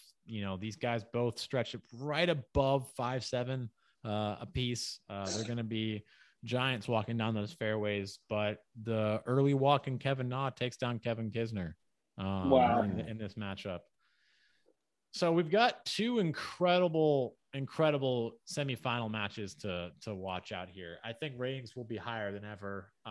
It's going to be John Rahm versus Christian Bezuidenhout in the semifinals, at which point John Rahm will take down Christian Bezuidenhout, believe it or not. Well, the world number 1 makes it to the finals in this draft. Believe it or not, you probably wouldn't have expected it from how she built out her round robin, but yeah, John Rahm does make it to the end of this this match play event. On the semifinal side, we've got Brian Harman versus Kevin Na. I mean, who would have picked it any differently? To be honest with you, I think we've all made a great mistake not having these guys here in the semifinals. Between Brian Harman and Kevin Na, she's got Brian Harman taking it. So that's right, folks. We've got world number 1, John Rahm, taking on world number 44, Brian Harman, in the finals. I couldn't imagine 2 different games combating each other. They're both opposite in style. A lefty and a righty. It's unbelievable. Standing on opposite sides of the ball. It's going to be an incredible watch without question for this one. But first, let's focus on the third place. Okay. We've got Christian Bezuidenhout versus Kevin Na. And, you could tell that she wanted to ride this guy all the way to the end, but she knew third place was a great consolation for the Na dog, taking Kevin Na to win bronze at this match play event. Respectable finish for Kevin Na.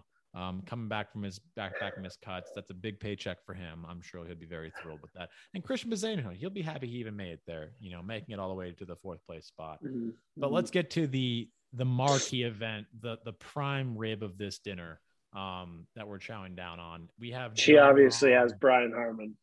She has John Rahm versus Brian Harman, and the world number 1 can't scratch it out against Brian Harman. Brian Harman takes this match play event in a nail-biting victory.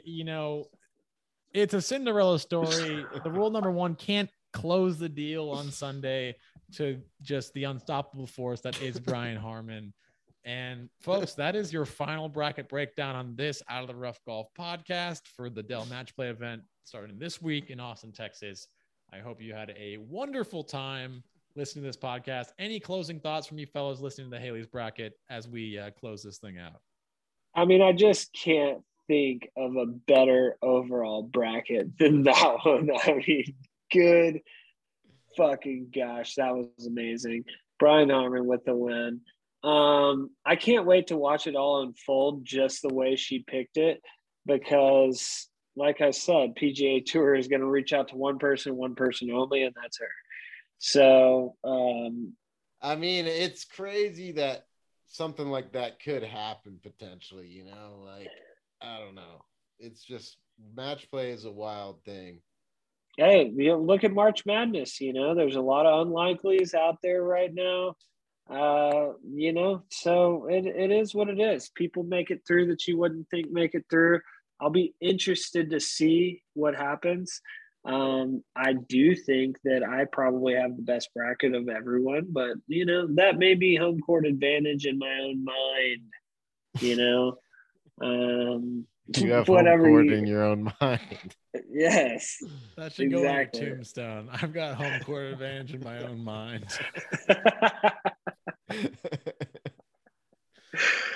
Oh wow! Well, boys, I will say it's been fun. This was a long one, but a worthy one in its length, because we've got ourselves some really interesting projections out here that I'm stoked to follow, and we've got it all immortalized on this podcast.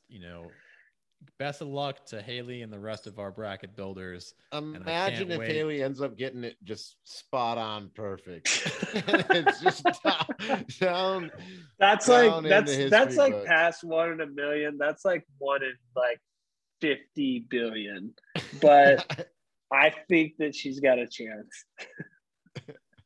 There's always a chance. I mean, we'll see. Well, that's our Out of the Rough Golf podcast on the Dell Match Play event here in Austin, Texas. Thanks everyone for listening, and we can't wait to recap this result and Haley's victory when this is all said and done. Enjoy the extra long week of golf at a pretty awesome golf course with unbelievable weather with some of the best players in the world. Thanks for listening, and we'll see you next time. Ta-ta for now. Later. Deuces. Later.